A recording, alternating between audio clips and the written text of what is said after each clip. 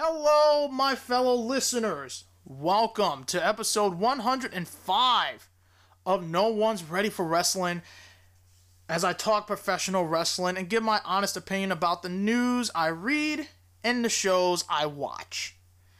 For those who are new to my podcast, I am the one and only Phoenix that rises from the ashes. It's your boy, Shino D. Phoenix. And I want to thank you guys so much for tuning in to this episode and taking the time to listen to this podcast. This Sunday, we got AEW Revolution. And I will be giving my predictions on the show for this. And we got news coming out of AEW. We're going to talk briefly about the women's tournament, how I feel about it, who I think is going to be going to AEW in the future. Who's one name that stood out in the tournament? I mean, I think we all know the answer is. And we're going to talk about the finals of the women's tournament. We talk about the go-home show. We got news regarding NWA. We're going to talk about the Wednesday Night Wars that is about to come to an end. Hallelujah. Hallelujah. Hallelujah. Hallelujah. Hallelujah. Yeah. Thank God, because I don't like seeing these fucking comparisons, and it's going to be worth listening, guys, because I have a lot to say on why this is a great move for one brand. But as you guys know, before we get into the wrestling stuff, I did watch the season finale of WandaVision. It is fantastic. I cried. I was excited. It just hits so much emotions. And all I can say is this. I'm not going to spoil nothing. All you got to do is sign up to your Disney Plus. If you don't have a Disney Plus, sign up. I mean, what are you waiting for? Like, watch WandaVision. Watch all the episodes from season 1. You'll thank me later, and you will know why it's one of my favorite Disney Plus originals, along with The Mandalorian. So, that's that. But, really, really good stuff. Also, I want to mention on Twitch, I just reached 150 followers, even though I rarely talk numbers that much. But you might as well say it. I've been promoting my Twitch nonstop. And, it's a habit. I do this all the time. I want people to know that I do live stream. I got back into it. And I've been making some really good friends here on Twitch. And I will be streaming on Saturday. I don't know what I'm going to stream. I'm thinking about doing Overwatch again, or maybe doing Fall Guys to get my 80th victory, or maybe do Left 4 Dead again, because that was fun. I love playing Left 4 Dead. It's one of my favorite games. Anyway, with all that aside, make sure, let's do the usual social media roll. If you have a Twitter, I'm on Twitter nonstop. Make sure you guys follow me on Twitter at Shino D Phoenix. I do live tweet for wrestling shows that I watch, like Raw, which, look, there was 2 good moments on the show. The rest was just bland. All right? There's your little spoiler for how I feel about Monday Night Raw. I do live tweet for NXT on a rare occasions. I do live tweet for NXT UK. I live tweet for SmackDown, AEW, and whether it's Impact or New Japan, if I watch those, I will live tweet on occasions on a rarity. And, yeah, you can find me there. And I also tweet about video games, and, I also tweet when I go live, so it's a new routine for me now. A really good routine. But speaking of Twitch, if you do have a Twitch channel, make sure you follow me, Shino Phoenix. Like I said, I live stream either twice, 2 days in 1 week. I'm trying to make that a thing right now. That way people can see who I really am. I like interacting with new people. I like meeting new people on Twitch. I'm just so glad I'm back in the Twitch community. And hopefully we reach, and I think the next goal, reach either 1,000 followers on Twitch, get some subs, probably work on some emotes. I mean, I have a list of emotes that I got planned. Just throwing that out there. And I'm probably going to think of more. So, until I find the right person or the right people, I would gladly be honored if they use some of my ideas. And I think that would be so much fun. But make sure you follow me on Twitch at Shino Phoenix. And if you have an Instagram, follow me on Instagram at CoolManSip. That's CYP, by the way. I've been on Instagram a little bit more often, and I've been posting when I go live on Instagram. So I feel like that's what I should be doing. That way you can stay up to date. Even if I do wrestling, and I just realized even if I post the episodes up, it's just not going to matter. But when I post stuff on Twitch, when I go live, I think that's where it mattered the most. But I might try and do it again, but I usually post wrestling stuff as well on Instagram. So follow me, CoolManSip, CYP. I'm thinking about changing that to Shino Phoenix, I guess. But who knows? I'll think about it. Just a hinge. Just a little hinge.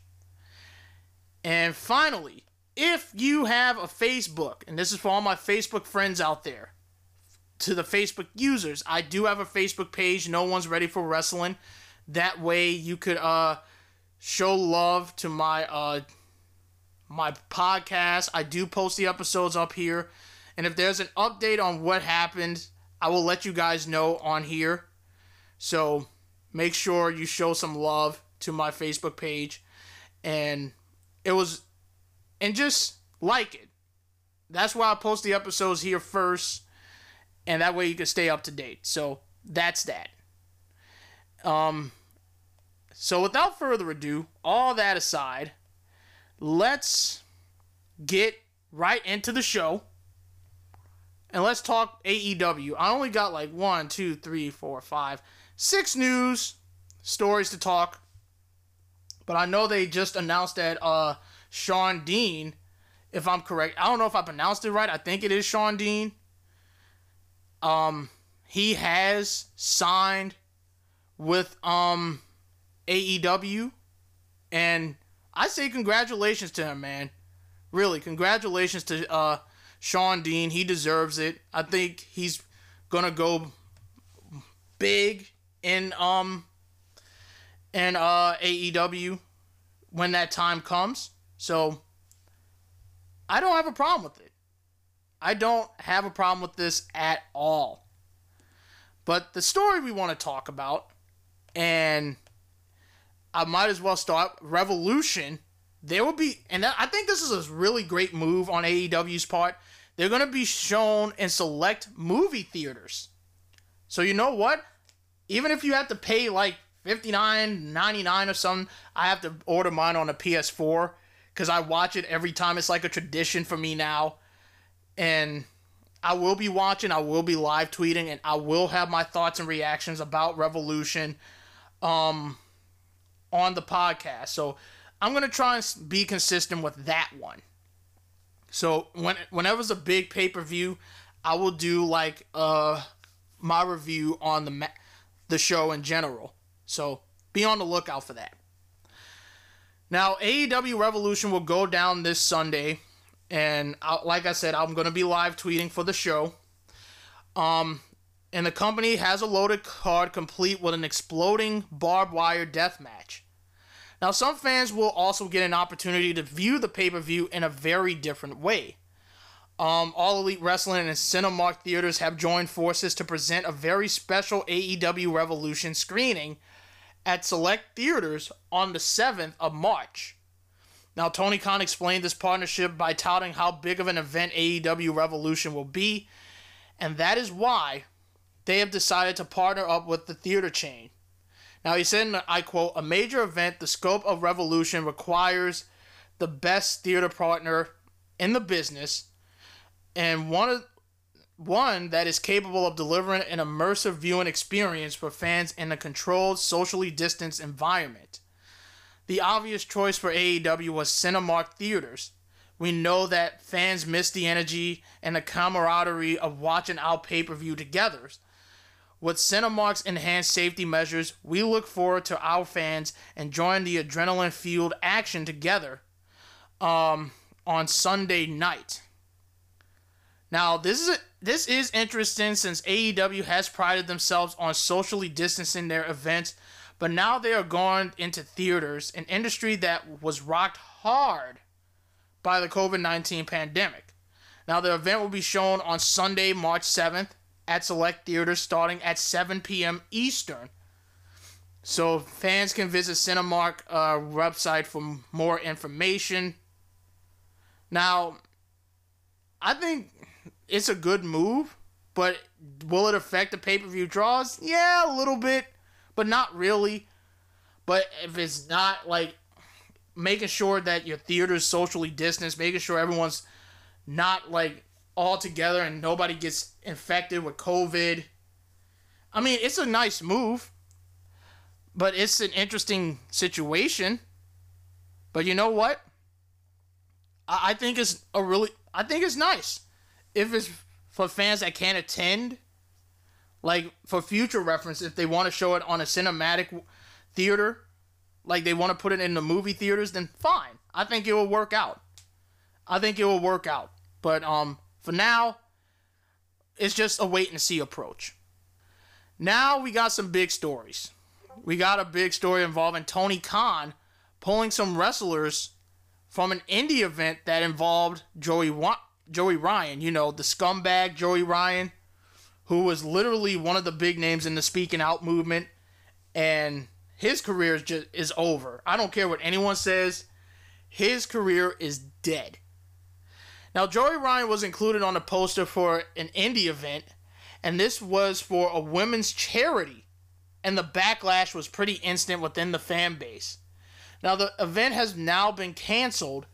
Instead of pulling Ryan, the organizers tweeted out that they are nixing the entire event. Tony Khan had also pulled all of his wrestlers from the show as well, and the AEW president made it very clear that no AEW talent will share a locker room with Joey Ryan. He still offered to donate to charity. Now, he says, if Joey Ryan is there, my people won't be there. I'll gladly donate to the charity wait, if he's behind this, then is this charity even legit? Now, we'll have to wait and see what happens next. There's now some question about whether this was a legit charity. This is a very interesting situation, but the event in question isn't even happening now. Now, if Joey Ryan's behind this charity, then yes, he is a fucking scumbag for using people's money for his own game. And look, I think Tony did the right thing to pull his talent out of there because, I mean, it's stupid to associate with a guy who is just a fucking creep. And it's an all-women event, and that's something that really got me a little bit. So it makes no sense to just and you know what's funny? I feel like he booked himself in this event, and automatically, with a snap of a finger, like Thanos, it was instant backlash. Instead of, I don't know, maybe you should have pulled him from the show instead of canceling it, then this wouldn't be a problem. But the organizers were like, no, I don't see any issue with this. Well, you canceled the show. Whose fault is that? And just moving on. I got nothing here. I really do. Now, let's move on. We got some injury news. We got one in AEW. We got a ton in WWE. Just some updates and all that. But if you're wondering, where in the world is Anthony Bowens of The Acclaim? Well, here's the reason. And this is according to Tony Khan on the AEW Unrestricted podcast, is that Bowens is out of action with a knee injury. Now, we don't know the time frame of his return, but he pretty much says we don't know the severity of it, but all I can say is I hope that is not severe. I hope it's nothing serious. I hope it's minor, something he's been wrestling through. He's been wrestling with an injured knee, and he's taking care of that right now before it gets worse. All I could say, like, the thing I'm saying is I just wish it's nothing severe. And I hope it's just something minor. But, that's all I could add right here. But, plain as a whistle. But, hopefully Anthony Bowens recovers. Because, look, I love the Acclaim. I think they are one of my favorite tag teams in AEW, along with Jurassic Express, along with Top Flight. But even though AEW has a stacked tag team division, I think the Acclaim stand out to me. But hope Anthony Bowens is okay. That's all I'm going to say right here. We're going to award stupidity. The Stupidity Award goes to, drum roll please, forgive that terrible drum for me. The Stupidity Award goes to Chris Jericho. Now, here's the reason why. Now, the United States ordered even more COVID-19 vaccines, and cases are going down. Some people are a little more than eager than others to reopen completely. I would take it baby steps. And look, just because everything's going down doesn't mean everything have to be reopened. Looking at you, Texas. Looking at you, Mississippi. Just saying. Anyway, Disco Inferno tweeted out to boast about how well Nevada is doing right now. COVID-19 cases seem to be falling in rapid fashion, so he wants them to reopen now. No, Disco Inferno, no. Now, Chris Jericho, who, keep in mind, says he's not political, even though he donated money to Donald Trump's campaign. You know, that Chris Jericho who says he's not political. Bite me, you Ayatollah piece of shit. And he pretty much agreed with Disco Inferno by saying, like, he pretty much said agreed. Now, Alundra Blaze, she said it all needs to open. But, I don't know who wrote this. They probably didn't read the tweet right. Like, it should have said Medusa said it all needs to open. Look, let me be real, guys. I know we want things to be back to normal. I want things to be back to normal. But don't rush, okay? I don't want to risk anybody who has... I don't want to risk any going back to normal and one person gets COVID and then we're back to square one again because you wanted to rush. Play it safe. Play it smart. Don't open up everything yet until everything is slowly going down. But I think, and I like Alundra Blaze, but it doesn't need to open right now. We don't have to rush. Disco Inferno, you don't have to, just because things are going down doesn't mean everything should be reopened. And Chris Jericho is agreeing on this. I mean, be patient. It's going down slowly, but you may never know that it's going to pick up again. So I'm just saying, don't rush. I know we want things to be back to normal. Just don't rush. Plain and simple. You don't need to rush. And that's how I'm going to end it right there. Because I ain't rushing for things to be back to normal. I'll just wait until everything is clear. When all the COVID cases are going completely. If they're gone completely. And we could have things back to normal. So, plain and simple, be patient. Okay, guys? But, yeah, Jericho, you're not a political person. Yeah, right. Anyway, move on. My girl, Red Velvet. My girl. Oh, I'm sorry. I can't just help think about Red Velvet wishing me a happy birthday, on Cameo last year. I can't get over that. Like, I'm just so like, I just became a fan of her last year, and she is doing big things right now. I'm very proud of her. But she actually was interviewed on the AEW Unrestricted podcast. And she actually revealed how she came up with her ring name. Now, we all know Velvet stock has risen in the last couple of months, and fans are slowly getting to know about her a little bit more. Now, here's what she said when she was asked about how she came up with her ring name. Now, she said, and I quote, "In college, I had my first life-changing relationship. It put my life upside down and changed my life. It changed me as a person forever. I went through this stage where I dyed my hair super red. I said I'm getting rid of everything in the past. I'm a new person. I had this red hair, and my friends would say that was my alter ego. No, my alter ego. They were like, when Velvet switches moods, she's like Red Violet. A show came up asking for wrestlers, and anyone can do it. I had to cut a promo. I went to my friend's house, and I was like, okay, I'm going to cut a promo. I'm going to be a wrestler. He said, what's your wrestling name? And he was a huge wrestling fan. I said, Red Violet. He said, ew, that's not good. I said, I have nothing. That's like my alter ego. He said, you're small, petite, spicy. You're very elegant in your way you do things. Your hair is super red. Your skin is beautiful chocolate. You remind me of a red velvet cake.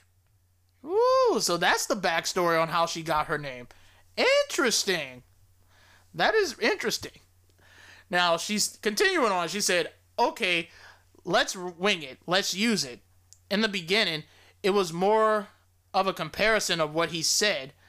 I started putting some thought into it as a person and my alter ego. How am I? It kind of flowed.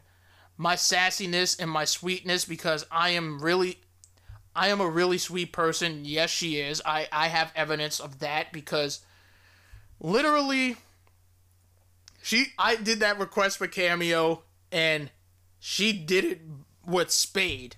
Answered like I asked her who she would love to face, and she said Thunder Rosa. And speaking of which, I had a cameo from Thunder Rosa for those who are new to the show. When I turned 27 last year, it was awesome. Because I'm a big fan of Thunder Rosa. I think she's incredible. Now, she says this, but when you piss me off, I'll give you cavities. Then the Velvet, because I used to dance, so just like the way I started to move in the ring was fluid and very elegant. Then it started taking off. My trainer was making jokes about it and asked, where are you going to come from? I'm like, I don't know, Florida, where I'm from. He's like, how about straight out of your mama's kitchen? So the trainer came up with that. Straight out of your mama's kitchen. Because that's when Straight Outta Compton, the movie, came out, and everybody was saying, straight out of this, straight out of that. He said, how about straight out of your mama's kitchen? I liked it. It took off, and then now that's my whole persona. The kitchen, like the oven is on, I'm going to stir it up. Now, Red Velvet also talked about, if you want to listen to the AEW Unrestricted podcast, do so. It's really good. Talked about how she is preparing for her big match on Wednesday, which we will talk about against Shaq and Jade Cargill, because I got a lot of good things to say about that. Why it's important for her to fill in for Brandy Rhodes, training with La Rosa Negra and Dustin Rhodes, why she wants a match with Serena Deeb, who is currently recovering from a knee injury, her engagement to Wes Briscoe, what her parents have done to support her dream, and a lot more. So if you want to listen to this interview, I would recommend it. But I'm starting to like Red Velvet a little bit more with this backstory. You had a friend that gave the name Red Velvet because, as she said, you are a really sweet person, but when you piss her off, she'll give you the cavities. I love that line. And her trainer actually came up with the with the introduction, straight out of your mama's kitchen. So, and I think it really gels well with her character. So, and like I said, I think she's gonna go big in for AEW in their women's division. I think she's someone you should be on the lookout for. I have been praising her work a lot. So, I think she's someone you should keep an eye on. Anyway, let's talk about Cody Rhodes. Now, we all know that he will never challenge. If you never watched AEW, there was a stipulation where he took on Jericho. I believe it was at Full Gear, if I'm correct. If he lost, he will never challenge for the AEW World Championship ever again. Okay? Like, you following me on this? And he has lived up to this rule. Now, Cody... Yep, and I'm right. He fell short at Full Gear. And the stipulation for the match was if Rhodes didn't win, then he could never challenge for the title again. MJF screwed him out of the title when he threw in the towel on behalf of Rhodes, which kicked off their heated feud. Now, Cody, who is portrayed as a babyface, has kept his promise of never challenging for the title and doesn't plan on doing so.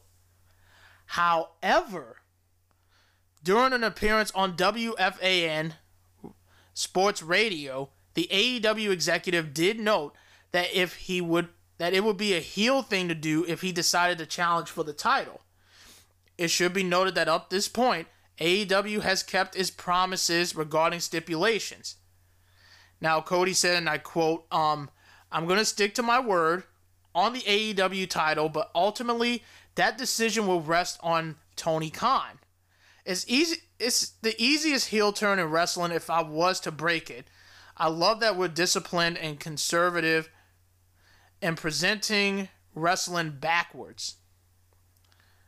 Now, I also found this in one of the group chats I'm in, and this was 58 minutes ago. One of the admins posted this, and this is from a Sirius XM Busted Open. And they said, breaking news. The AEW ban on Dave LaGreca has made by Cody Now, I don't think it's, hold up. I want to make sure I find the actual truth in this. Because I don't know if it's, just hold on one second. Never mind. It's Dave LaGreca has been uplifted for the ban, so it's fine. I thought it was he uplifted Cody's ban to challenge for the world title, but you know, beggars can't be choosers. But it is intriguing. But they have to work a way around that stipulation. If it was up to me, if Cody does go heel, I think he would be great as a heel though. But his babyface run has been on fire. But, oh man, I'm just thinking of some of the great ideas for this, I'm trying to think, for Cody to potentially get back into the world title picture. Even though they've followed the rules, there has to be some stipulation that would make him uplifted. That would be possible. So, you know, I'm on board with this. I really am. But a heel turn? Cody hinting it, I see. We'll wait and see. But that's that. I do want to talk about briefly the Women's Championship Eliminator Tournament. Now, Sunday, they had a little hiccup on Bleacher Report, and they decided to put it on YouTube, which is where they should have put it in the first place. And we had the finals for the Japan side, the semifinals for the US side. So, first we had like a 6-woman tag. We had Hikaru Shida, Mei Suruga, and Rin Kadokura. They defeated Emi Sakura, Veni, and Maki Ito. So basic little 6-woman tag match on the Japan side. We had Yuka Sakazaki versus Ryo Mizunami in the finals of the Japan side. And I thought this was a pretty good match. But Ryo Mizunami, she defeated Yuka Sakazaki to advance in the finals, well, win the finals of the Japan bracket. And in the semifinals on the U.S. side, we had Thunder Rosa, beating Riho, which, it was a great match. It was a great match. And Thunder Rosa, she advanced in the finals against Nyla Rose, which we will go to later. We had 2 dark matches for the women. We had Maddie Winkowski defeating Leva Bates. This was on Monday. And we had Layla Hurst defeating Miranda Elise as well. And this one, the finals for the U.S. side, Nyla Rose defeated Thunder Rosa, and I'm like, wow. Because I really wanted Britt Baker to be in the finals, but, you know, beggars can't be choosers, can they? Anyway, we'll get to the finals when we talk Dynamite for a bit, and I'll explain who I thought was the MVP of this whole women's tournament, who is someone that I think that's going to sign on the Japan side for AEW in the future. But beggars can't be choosers. So on Dark, on Tuesday, we had quickly, we do this every time. I run through the results because I know people don't watch Dark that much, and I know we're gonna have Dark Elevation on Monday, so I'm gonna be wrestled out with content. I'm gonna be wrestled out of content, but I'm still gonna keep doing what I have to do. So here it is. We got Lee Johnson and Aaron Solo of the Nightmare Family defeating Louis Val and Christ Peaks. We had Red Velvet and Kylan King defeated Diamante and Ivelisse. Top Flight defeated Fuego del Sol and John Cruz. We got the Gun Club defeating Tony Vega, Aaron Fry, and Angel Fashions. We have Abaddon defeating Renee Michelle. Stu Grayson defeated J.D. Drake. Bear Country defeated Baron Black and Badu. We have Evil Uno, Alan Angels, who is number 5, and Colt Cabana defeating Levi Shapiro, John Schuyler, and Ryzen. Max Caster defeated J.J. Garrett. TH2 defeated Sean Dean and Charlie Bravo. Orange Cassidy defeated Steve Stetson. Chuck Taylor defeated VSK. The Dark Order's Preston Vance defeated Daniel Joseph, and SCU defeated Matt and Mike Seidel. So that was your Dark quick recap. Now, I thought AEW, they had their go-home show for Revolution. I thought it was pretty good, but there's one highlight in particular that really made me just say this was great. And I think everyone can agree as well. I thought Shaq and Jade Cargill versus Cody Rhodes and Red Velvet was great. It was really good, in my honest opinion. Like, Jade Cargill, I thought she looked impressive. I thought she did pretty well. Bust out the figure 4, did a nice Arn Anderson-esque spine buster. But I think the MVP, in my honest opinion, was Red Velvet. I thought, first of all, her gear was on point. Second of all, I think she is showing a lot of potential in the ring. And I think she's going to be one of the next big stars in the women's division when that time comes.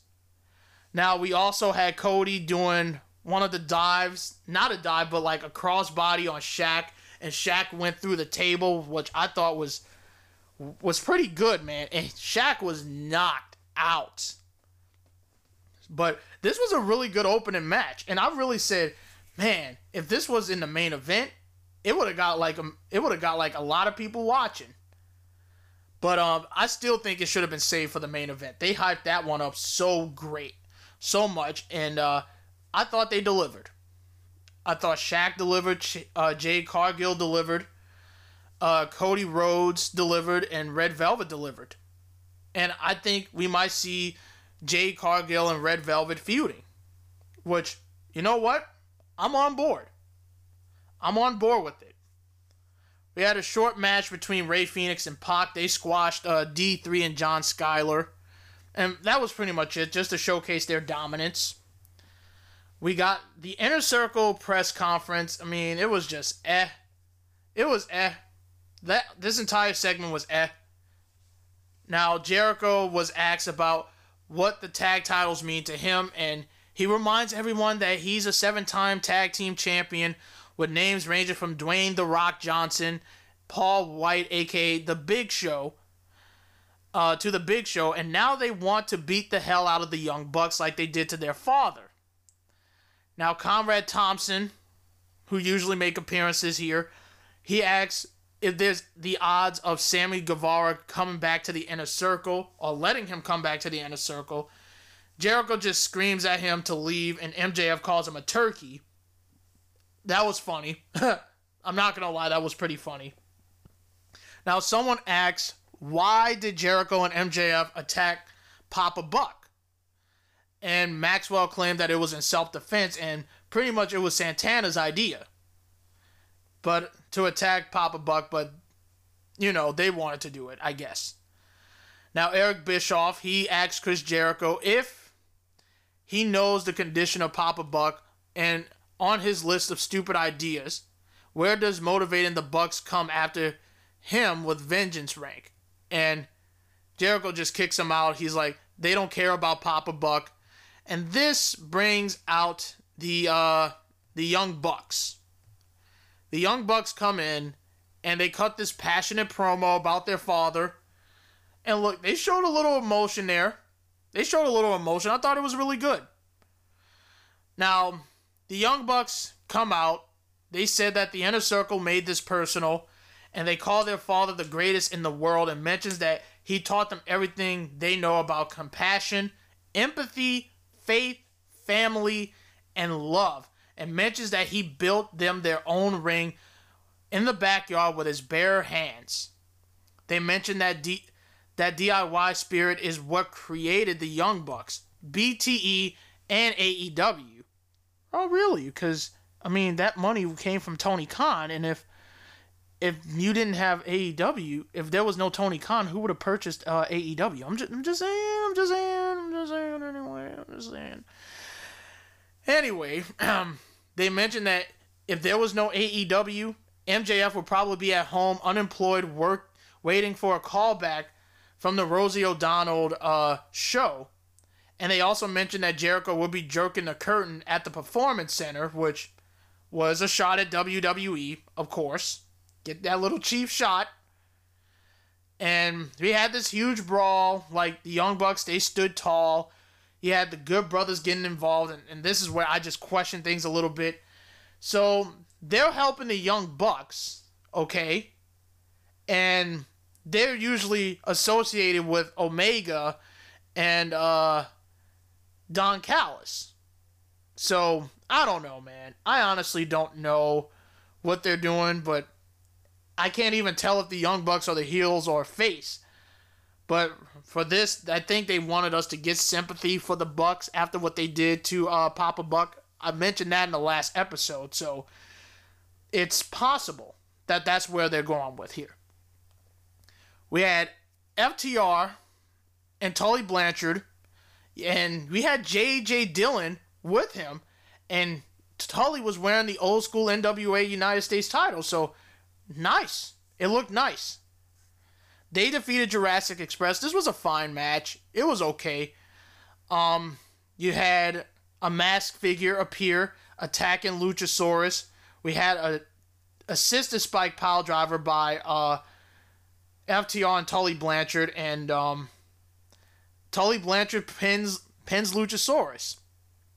I never thought I would say that. Tully Blanchard pins Luchasaurus. Again, I never thought I would say that. So the Masked Man, who is revealed to be the attacker, was Shawn Spears. He poses with Tully and FTR. You had Arn Anderson making a brief appearance in the face tunnel. Does the Four Horsemen sign it? And I'm keeping my eye on that because, like they say, you never trust the Four Horsemen because They will turn your back on you in an instant. Now, in the ramp, we had Tony Schiavone introducing Paul White, and he asks Paul asks if he wants us to raise our hands if we saw this turn coming. We didn't see it coming, Paul. We know. We know. Now, he said that he's happy to be here, and he hyped up Elevation and talks about taking this job seriously, and he's got a big scoop to prove it. And he reveals that they're signing a Hall of Fame worthy, someone who's a Hall of Famer, I guess. And we need you to watch Revolution to find out. And to paraphrase, it's not what you think. And everybody was guessing, oh, is it going to be CM Punk? Oh, is it going to be Brock Lesnar? Is it going to be Dwayne Johnson? Is it going to be John Cena? Some people was throwing in Mauro Ranallo. But I want to bring up what Solid Monster said, because he brought up a very great point on Twitter just now at about 11:14 a.m. He says, Tony Khan says the huge AEW signing revealed on Sunday is one of his all-time favorite wrestlers. Now, it's worth noting, he once named his Mount Rushmore of wrestlers as Chris Jericho, Ric Flair, Bret Hart, and Stone Cold Steve Austin. Now, I don't know if Now, we could take out the possibilities of Ric Flair and Steve Austin. Now, if Ric Flair was there, Vince McMahon would blow a gasket. Vince would blow a gasket that he turned on him for another wrestling promotion. And he's going to take his frustration out on his daughter. Because you know if Rick did that, it's going to happen. So, plain and simple. But the only one that I think will make the most sense, in my honest opinion, is Bret Hart. Because, look, he made an appearance on the Double or Nothing show in 2019. He made his AEW debut there. And it would not surprise me if they get Bret Hart. So, it is a possibility that it could be him. What if it's Stone Cold Steve Austin? If it was Steve Austin, then yeah, I think Vince will lose his shit. Vince will lose his shit. He will pull his Steve Austin show out of... Like, I don't think it's going to be Stone Cold Steve Austin. I think it's going to be Bret Hart. Like, what's Bret Hart doing? I think that's what I think. It's going to be Bret the Hitman Hart. He's going to be the one making an appearance on Sunday. He's going to up his contract. He's going to sign the contract with AEW. And boom, you're good. I think that's what's going to happen. For the finals of the Women's Eliminator Tournament, Ryo Mizunami and Nyla Rose, they had a pretty good match. But Ryo Mizunami defeated Nyla Rose. And she will be taking on Hikaru Shida for the women's title at Revolution. Now, let me talk about the women's tournament. Who do I see coming to AEW on the Japan side? Maki Ito is very popular, so I would not be surprised when this whole COVID shit dies down and the travel restrictions is uplifted. I could see her up in her contract and working with AEW and joining the Dark Order.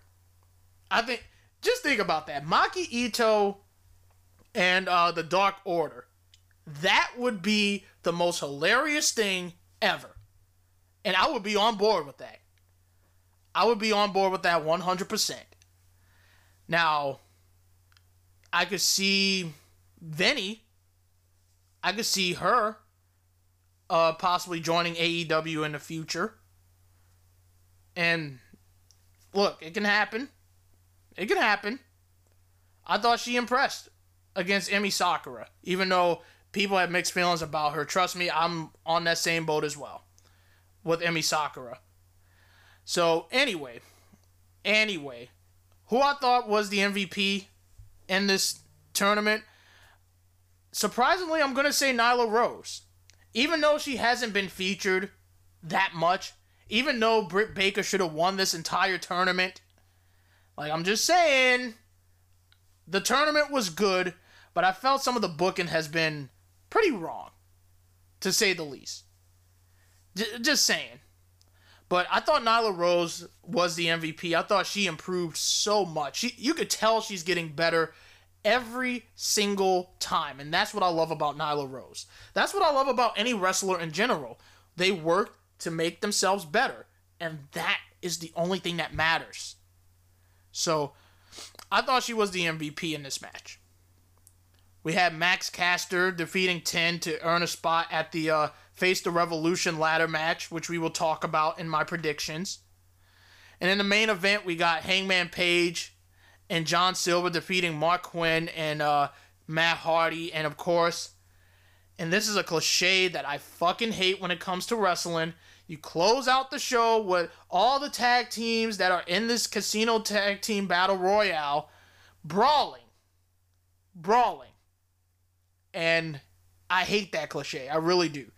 But overall, it was a good go-home show to get you hyped for Revolution. But I thought the opening match between Cody and Red Velvet versus Shaq and Jade Cargill was the highlight of the entire show. And I know I forgot about Tony Schiavone interviewing Sting. I mean, I just did not care about it. I'm sorry. I really didn't. Now, let's get into the predictions. Let's talk AEW Revolution. We got 9 matches on the card, one of them being the buy-in, which is Thunder Rosa and Riho versus Britt Baker and Rebel. Now, there have been rumors that Rebel might be injured, and if she is injured, if she can't compete, then Britt Baker has a replacement. So we don't know who that replacement is. We don't know who that replacement is going to be. But this match, let's see. I'm trying to think of the pros and cons here. You could give it to the baby faces and have them win. I mean, sure, I think it would be nice for Riho and Thunder Rosa. And I think Britt Baker has gotten the one-up on Thunder Rosa. But if you have Britt Baker win, you could bring her back into the top spot and go after whoever the women's champion is. And it's an easy prediction for me right there. But I'm going to go with, like, I'm trying to make sense out of this, because Britt Baker has beaten Thunder Rosa one-on-one. So I can see if Reba's in the match, she's taking the pin. I'm going to go with Riho and Thunder Rosa. I think they're going to win. But I would love for Britt Baker to get a win just to establish herself as the next big name to challenge whoever the women's champion is. The opening match is going to be the Young Bucks defending their AEW tag team titles against Chris Jericho and MJF representing the Inner Circle. There's no way in hell the Young Bucks are dropping those titles. No way in hell. I'm going with the Young Bucks. They're retaining. I could see Sammy Guevara getting involved and costing MJF the match. And you have MJF and Sammy Guevara feuding. And you get I don't know what you're gonna do with Jericho. Maybe he's gonna be on a commentary or something. I don't know. I don't care. I really don't. But the Young Bucks, they're not dropping those titles. So I think they're retaining here. Speaking of tag teams, for a future shot at the AEW Tag Team Championships, we got the Casino Tag Team Royale. Now, this is the teams that are in. Bear Country, the Dark Orders, like we got Alex Reno and John Silver, Evil Uno and Stu Grayson. We got Alan Angels and Preston Vance in here, so 3 members of the Dark Order are in here. We got Santana and Ortiz from the Inner Circle, the Butcher and the Blade, got Private Party with Isaiah Cassidy and Mark Quinn, Top Flight, which is Darius Martin and Dante Martin, Death Triangle, Pac and Ray Phoenix, Varsity Blondes, which is Griff Garrison and Brian Pillman Jr., We got the Sydal brothers, Matt and Mike Sydal. SCU, Frankie Kazarian and Christopher Daniels. The Natural Nightmares, Dustin Rhodes and QT Marshall. And we have Chaos Project and the Gun Club, which is consistent of Austin Gunn and Colton Gunn. Now, for this rule, I'm going to have 3 picks. For those of you who are new, when it comes to Battle Royals or Royal Rumbles, or like, say they do the Andre the Giant Battle Royal or the Women's Battle Royal to determine who wins that, because they usually do that every WrestleMania. But for this rule, I always go for 3 picks. My 3 is my main, the first one. The second one's my runner-up. And my third is a wild card. So, I mean, I see SCU in here. I know this is going to be a lot of craziness to keep up with. Because, I don't know, man.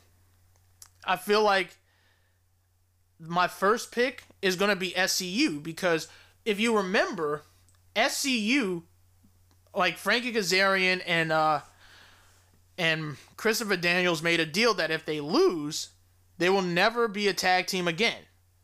So this could go either way, and I think they win. They get a future shot at the World Tag Titles.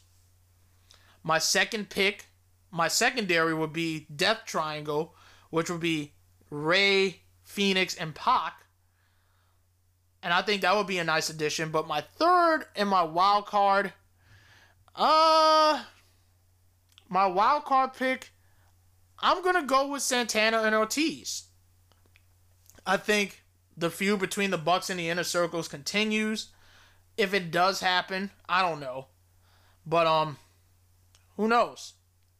Like, that would be a good wild card pick. So, for me, my main winners are SCU because, like I said, they can't lose, because if they lose, they're no longer a tag team. And I think that's when you do it, when they challenge the Young Bucks for the tag titles. Now, Death Triangle would be great because we will get a lot of good stuff between the Young Bucks and Rey and Pac. I think that's going to be a fantastic match. And we all know how great Santana and Ortiz are. I think they're going to put on a clinic, as always.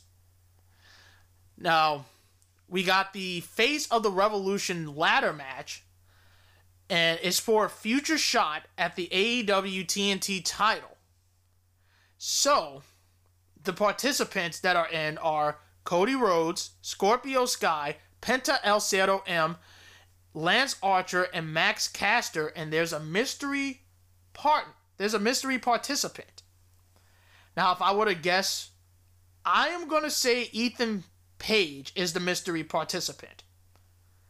Now, if it's not him, it has to be someone big. It has to be someone that nobody expects. But I still think it's going to be Ethan Page. Or it could be Zicky Dice. Or it could be Marty the Moth Martinez or something.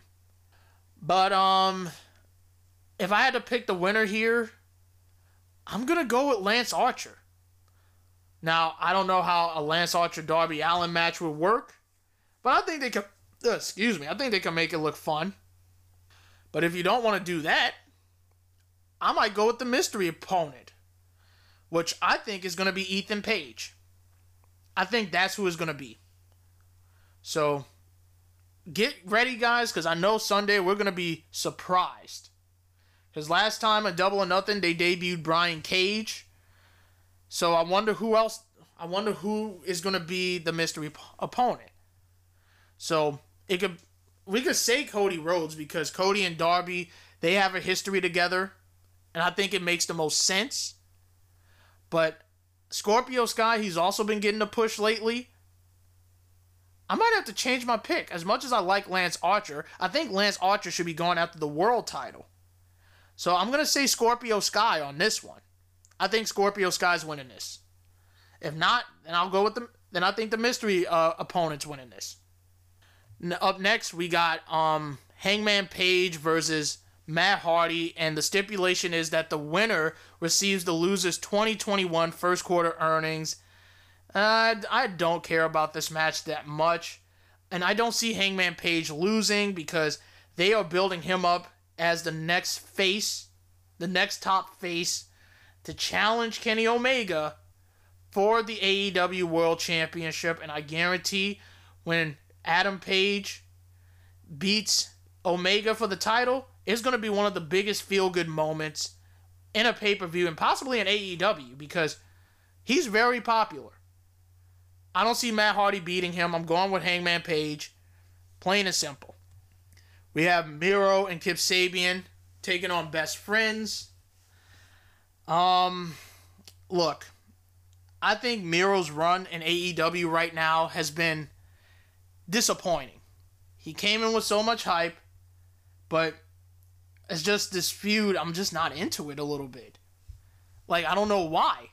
Now, Miro said that he's going to get serious if he moves away from the Best Friends and Kip Sabian and focus on himself. Then I would take him serious. But, I don't know, man. I don't even care who wins this. I am going with Best Friends on this. Even though Miro and Kip needs this win more, I feel like they're going to give it to Best Friends. Like, I think that's the direction they might go with. We have Team Taz, consisting of Brian Cage and Ricky Starks, taking on Darby Allin and Sting in a street fight. This one's easy. I am going with Sting and Darby Allin. I think they're winning this match. And I don't know what's next for Team Taz. So, after that feud, I don't know what's next. Moving on. We got Hikaru Shida defending her title against Ryo Mizunami. Hikaru Shida has been champion for, like, close to 200 and something days. Like, I think she's at the 280 plus range. It doesn't hurt to check, so I'm about to look at that right now. Like, bear with me, people.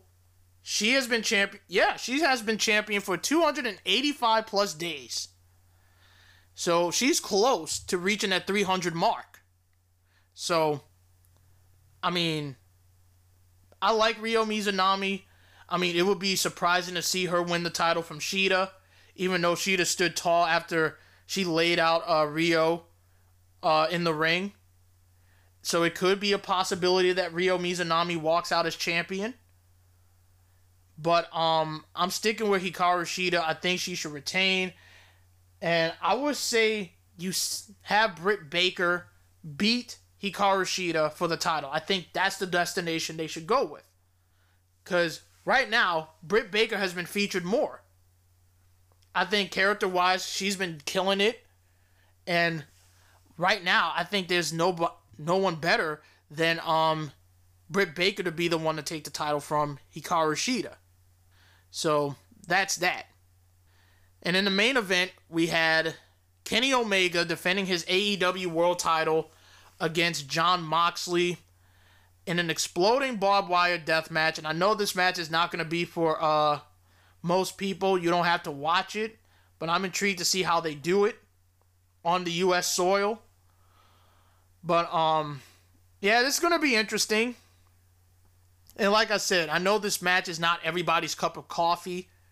So, if you still want to watch, just take the risk. I've seen people in Japan do it. They're not afraid of taking the risk.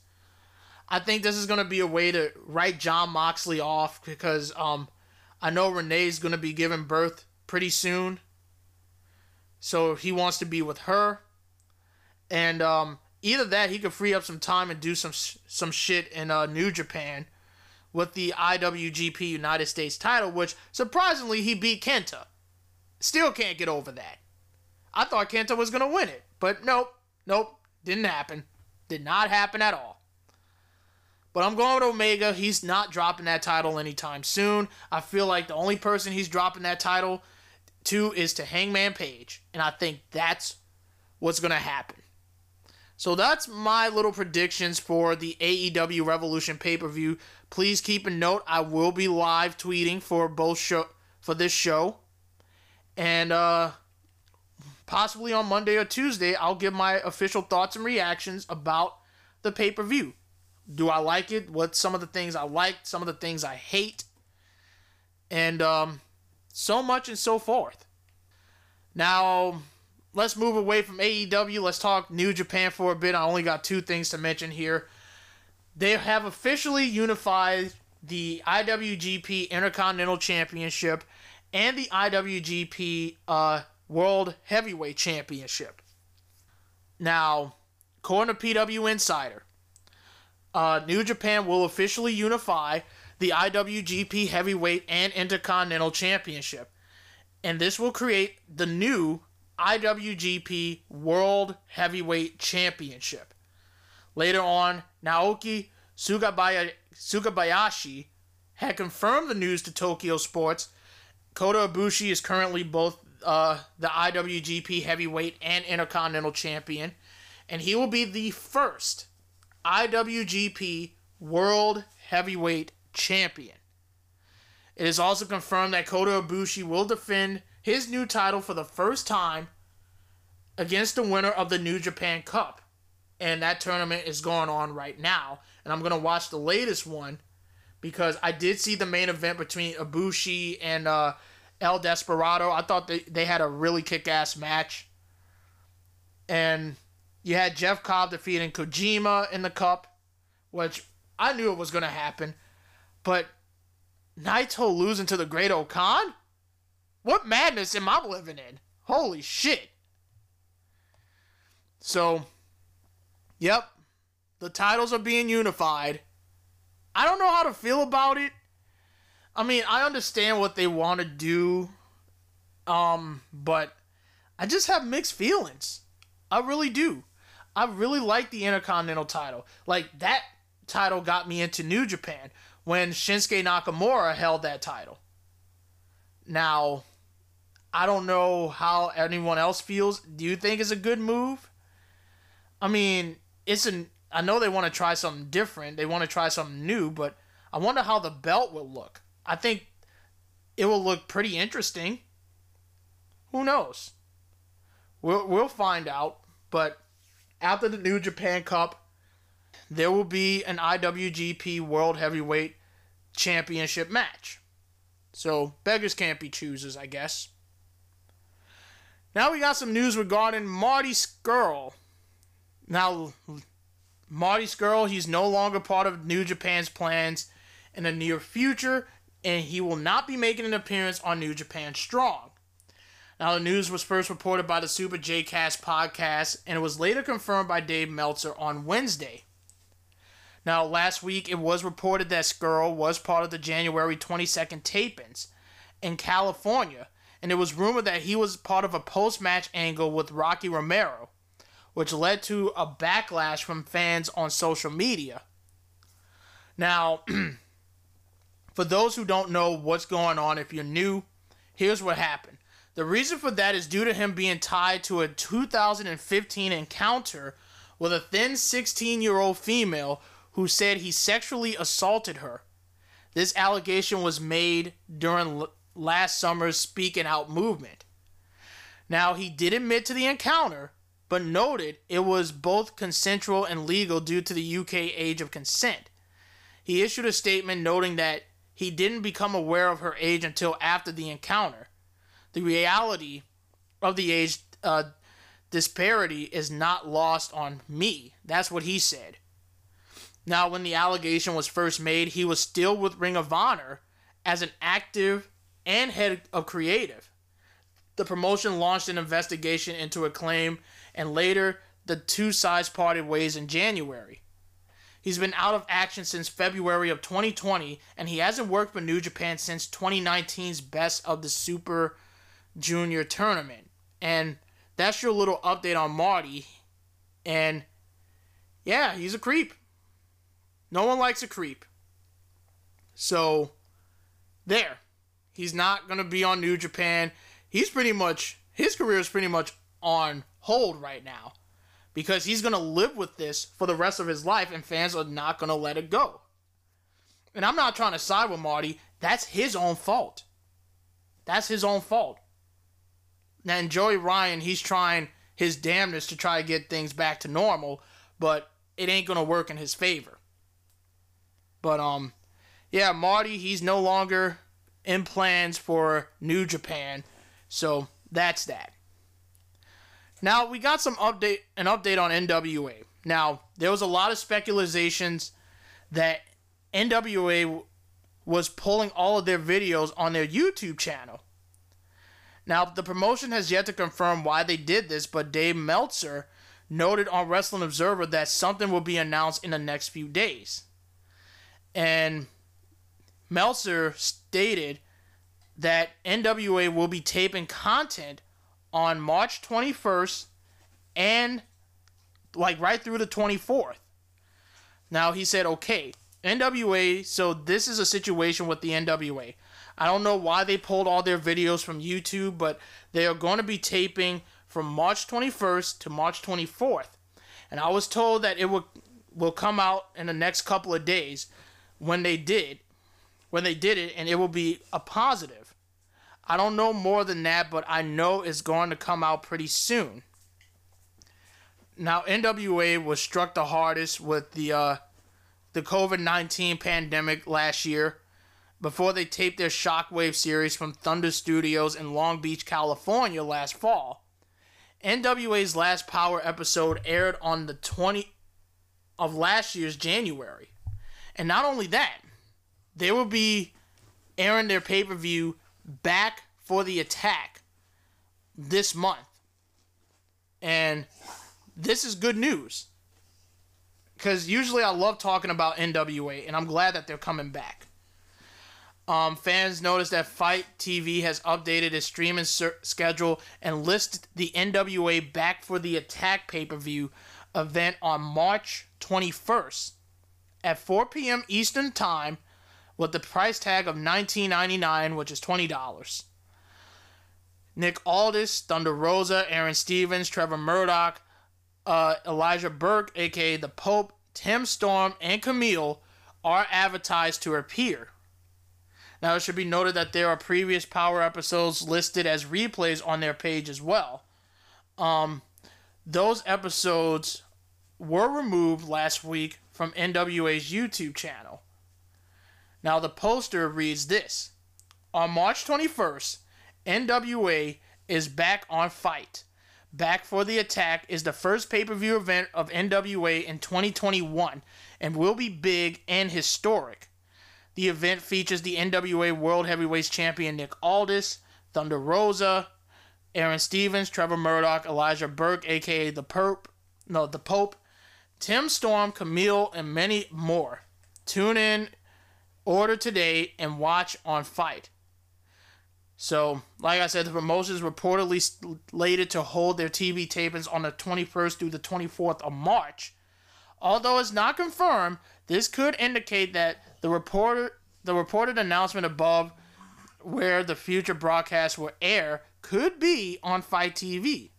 So it looks like NWA found their home, and that's on Fight TV. So, and I'm glad they're back. I miss live tweeting for NWA. And I think it's really good that they have decided to come back. So where do they go? I don't know. But I'm more intrigued to see what they do for the future. Now, let's move on to a somber note, and this is very sad news to hear coming from the wrestling world. Sad to report that Jim Crockett Jr. passed away at the age of 76. Now, he's been put in hospice care a few days ago after battling liver and kidney failure. Now, word began to spread last week that he was in grave condition. Crockett Jr.'s father founded the Jim Crockett Promotions. The promotion was eventually taken over by Crockett Jr. in 1977. And he became the president of the NWA in 1980. Crockett Jr. sold the company in 1988 to Ted Turner. And at that point, the company was renamed World Championship Wrestling, WCW. Now, the news of Crockett Jr.'s passing first broke on social media via Robert Gibson's Facebook page. Now, another detail came was that he had COVID. He had COVID right before passing away. And this is according to Dave Meltzer on the Wrestling Observer. And he noted that he contracted COVID, which led him to be put in the hospital. And he said, so what happened? He had health issues and he contracted COVID. And essentially because of the previous health issues and getting COVID, it put him in the hospital and it got worse and worse. Now, as we talked about all day, the other day, he had a kidney issue before, and he was on kidney dialysis, and his kidneys and other internal organs were shutting down. He made the call to get off dialysis, and essentially knowing that was it. He knew it was a matter of time. I think it's been pretty clear for a couple of days. And the wrestling world actually reacted to his passing, so I want to read some of their statements. So we're going to start things off with the Nature Boy, Ric Flair. And he says, I moved to Charlotte in 1974 with $150 in my pocket. Jim Crockett was my friend and my boss. I can't put into words how much he did for me and my career. His influence and persistence helped me become the world champion. My thoughts and prayers are with the Crockett family. Ring of Honor, they said that they mourn the passing of Jim Crockett Jr. and they extend their deepest condolence to the Crockett family, to Crockett's family and friends. Dax from FTR said tonight was for the Crockett family. Hashtag RIP Jim Crockett Jr. Jim Ross, he tweeted, thanks Jimmy, and rest in perfect health. You and your family were always very fair to me. I'm grateful. Matt Hardy tweeted, RIP Jim Crockett Jr. Thank you for moving the pro wrestling business forward and expanding its reach. Tim Hornbaker said Jim Crockett Jr. helped usher in a new era of professional wrestling and gave fans truly amazing memories that will never be forgotten. R.I.P. Jimmy, my thoughts are with his family and friends. Bill Apter, he shared his personal memories of Jim Crockett Jr. on his YouTube channel, One Wrestling. Brian Alvarez tweeted that he's very sorry to report the death of Jim Crockett Jr. All the best to his family and friends. You have Matt Farmer tweeting, R.I.P. Jim Crockett Jr., the promoter that bought some of my absolute favorite moments ever in wrestling. He's a large part of the reasons for me being a lifelong fan. Impact, they tweeted out, we are deeply saddened to learn the passing of the legendary wrestling promoter Jim Crockett Jr. We send our sincerest condolences to his family. NWA, they tweeted that the NWA is saddened to learn that Jim Crockett Jr. has passed away. The three-time president of the NWA, Crockett was a titan in the wrestling industry who introduced countless legends to the world. We extend our deepest sympathies to his family, friends, and fans. R.I.P. Jim Crockett Jr. Lance Storm tweeted, if not for my love of Jim Crockett Promotions, I doubt I ever would have considered a pro wrestling career. Thank you, Jim Crockett Jr. May you rest in peace. The Blue Meanie tweeted, rest in peace, Jim Crockett Jr. Thank you for all you and your family gave to the business. Such a tremendous loss. We have Lex Luger tweeting, Jim Crockett Jr. signed me to my first wrestling contract. I'm so thankful he believed in me and put me in the path of success just as he did with so many others in the wrestling industry. He will be greatly missed. My earnest prayers and condolences to his family. We have CAC Reunion, Cauliflower Alley Club. They tweeted, everyone here at CAC is saddened to hear that legendary promoter Jim Crockett Jr. has passed away at the age of 76. We thank him for all the years of wonderful memories and send out our sincerest condolences to his family, friends, and wrestling fans the world over. R.I.P. Mr. Crockett. Court Bauer quoted the tweet by saying Jim Crockett Jr. was ambitious, courageous, and a force in our sport. I wish we all could have enjoyed the more of his presence, as we all would have been better for it. I'm forever inspired by JCP, his tenacity and rebel approach against an adversary with deep pockets. R.I.P. R.I.P. Jim Crockett Jr. Mr. Crockett. Mark Madden tweeted, sorry to hear of Jim Crockett Jr.'s passing. He was a good man and an architect of some of the wrestling I love most. Condolences to his family and friends. And I think WWE, they actually posted something on their website talking about Jim Crockett, if I could find it. And and here it is. This is what they wrote. WWE is saddened to learn that Jim Crockett Jr. passed away at the age of 76. An influential promoter who helped champions the careers of WWE Hall of Famers like Ric Flair, Ricky Steamboat, and the Road Warriors. Crockett Jr. stewarded the family Crockett promotion from 1977 to 1989.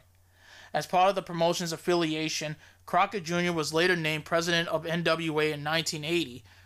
During his tenure, Crockett Jr.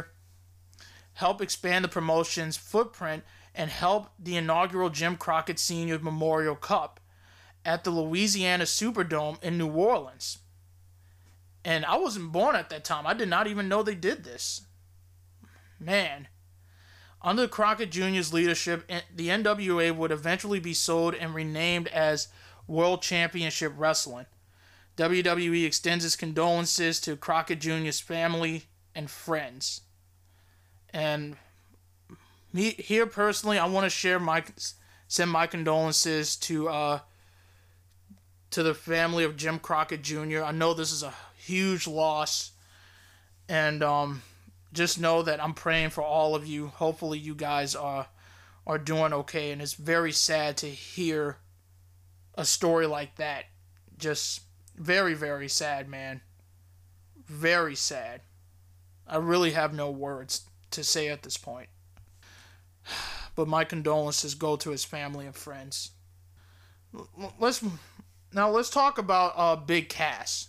Now, Big Cass, he made a surprise return in the pro wrestling ring. I think it was Luke Gallows, one of his shows that he put together. And now this was not expected at all, but he was welcomed back in a big way. Fightful Select reported that Cass was praised for looking in great shape. He was also reportedly very easy to deal with and had his head on straight. This is a great sign because it's a far cry from the condition he was in the last time we heard that he was at a pro wrestling event and somebody's literally blowing up their car with music. Now, it was said that this appearance wasn't the spur of the moment. It was reported that the Laredo Pro appearance was scheduled for a few months. Laredo Pro is Luke Gallows' promotion.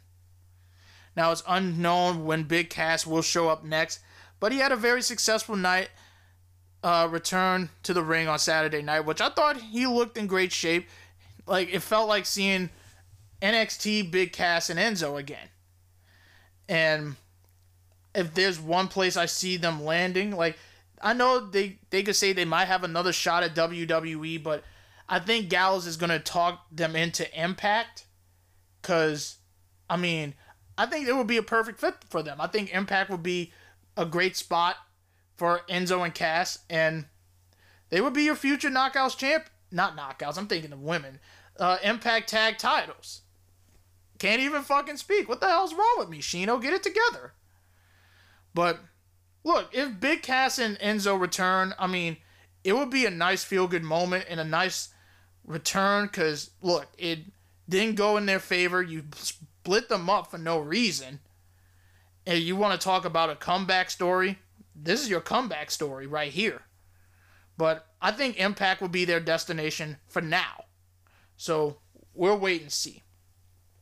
Now, let's move on to this story. And I was and I was reading this on Twitter when I was watching WandaVision.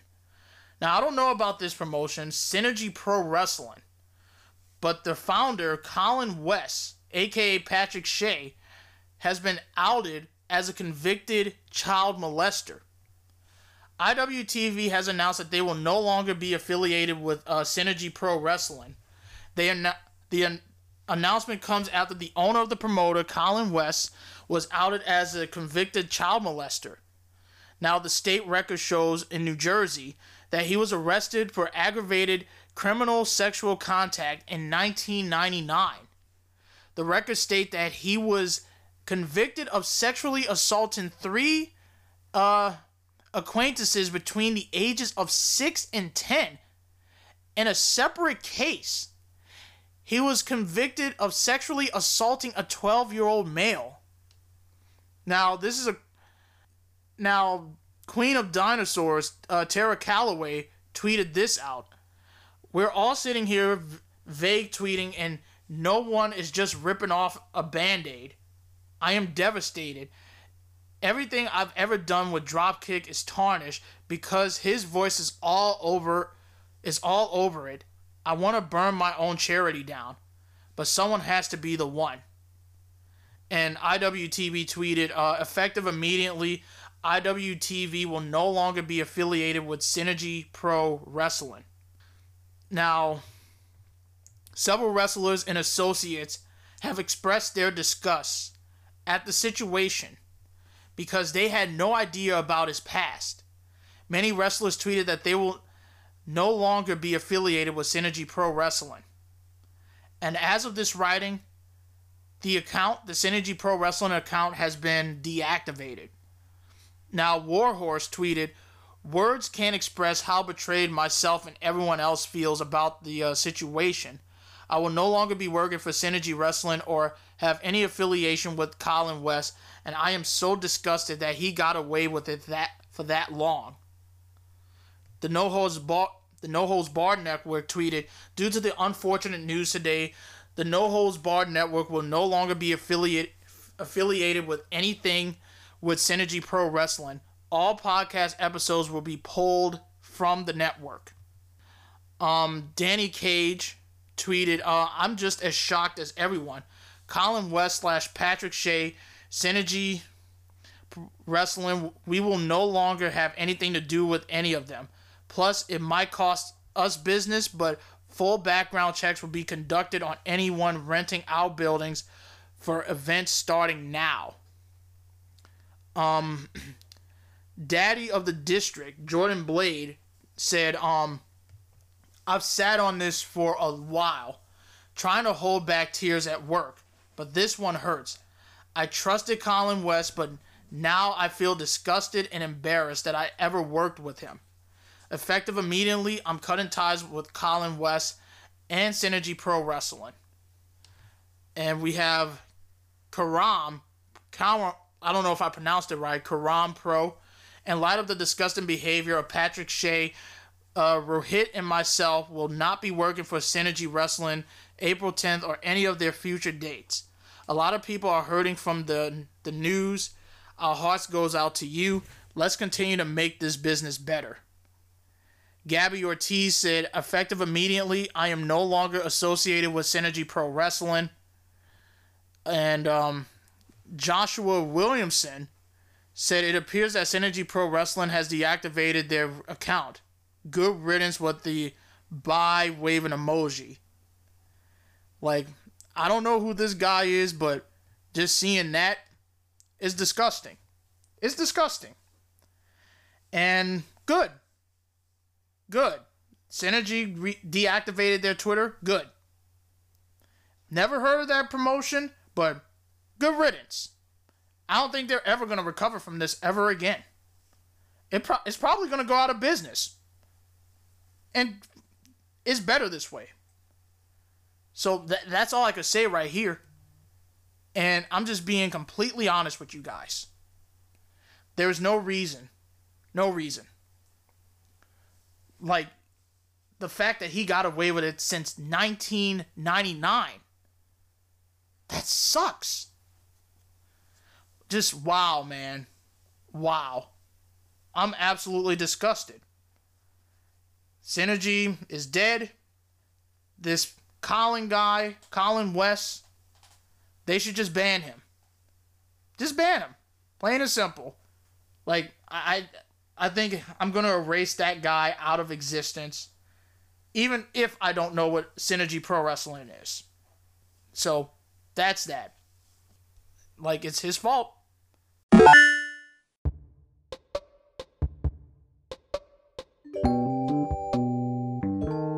Hey, you. Yes, I'm talking to you. Do you like video games? Do you like watching me play video games? Are you into gaming?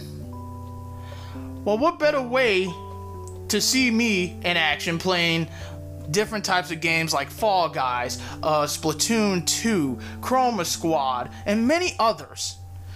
What better way to find me on Twitch? Twitch is my favorite place to stream, and all I can say is you're gonna see greatness in me in gaming, because I like to entertain my followers and just chat with them, see how their lives are going, and you get to watch everything that I do for fun.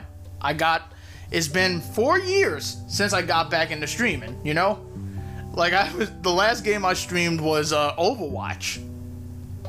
But if you or your friends like video games as much as I do, and you want to see me play it on Twitch, which I stream every Saturday, make sure you follow me on Twitch at Shino Phoenix. Just Shino Phoenix.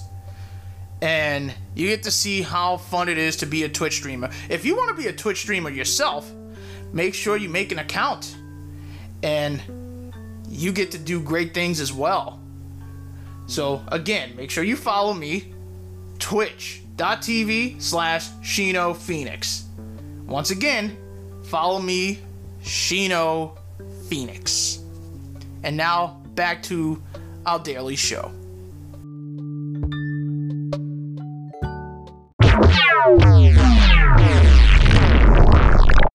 Now, looking back, I want to make a little correction before we start with the WWE stuff. I accidentally said 105 on the opening.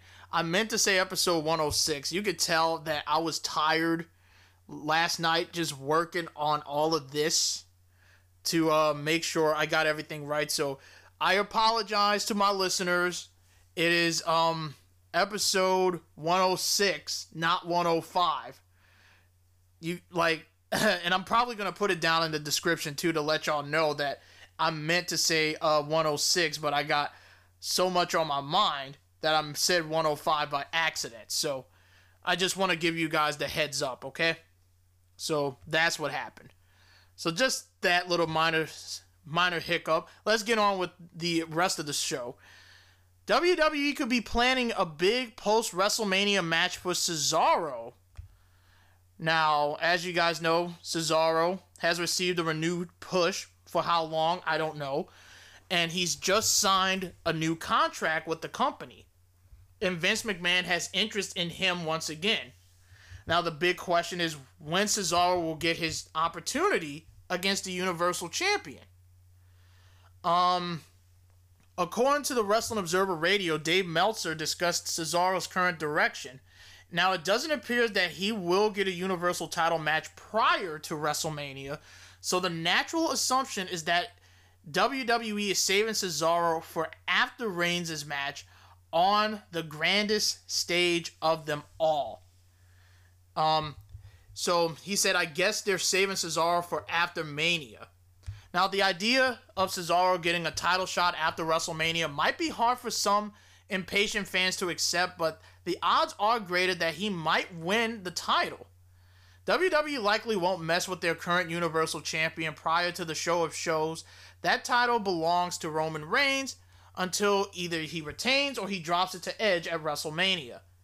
WWE also needs opponents for the Tribal Chief around after WrestleMania rolls around, and Cesaro continues momentum might really pay off in that regard. Just thinking about Cesaro versus Roman Reigns for the Universal Championship, I think that would be an excellent match. And I think people will be completely invested in this. And Cesaro, speaking of which, he was on the After the Bell podcast, and he explained how much a WrestleMania singles match would mean to him. He didn't specify that it has to be for a title, but a chance to go out there and show what he can do on the grandest stage of them all is an opportunity he is striving for. Now, he said a singles match at WrestleMania 37 would mean a lot to me. Here's the thing, though. The locker room is full of people that I would love to have a match with.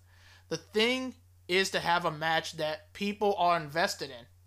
Me and Seth Rollins started to do something on SmackDown, so maybe there's something there.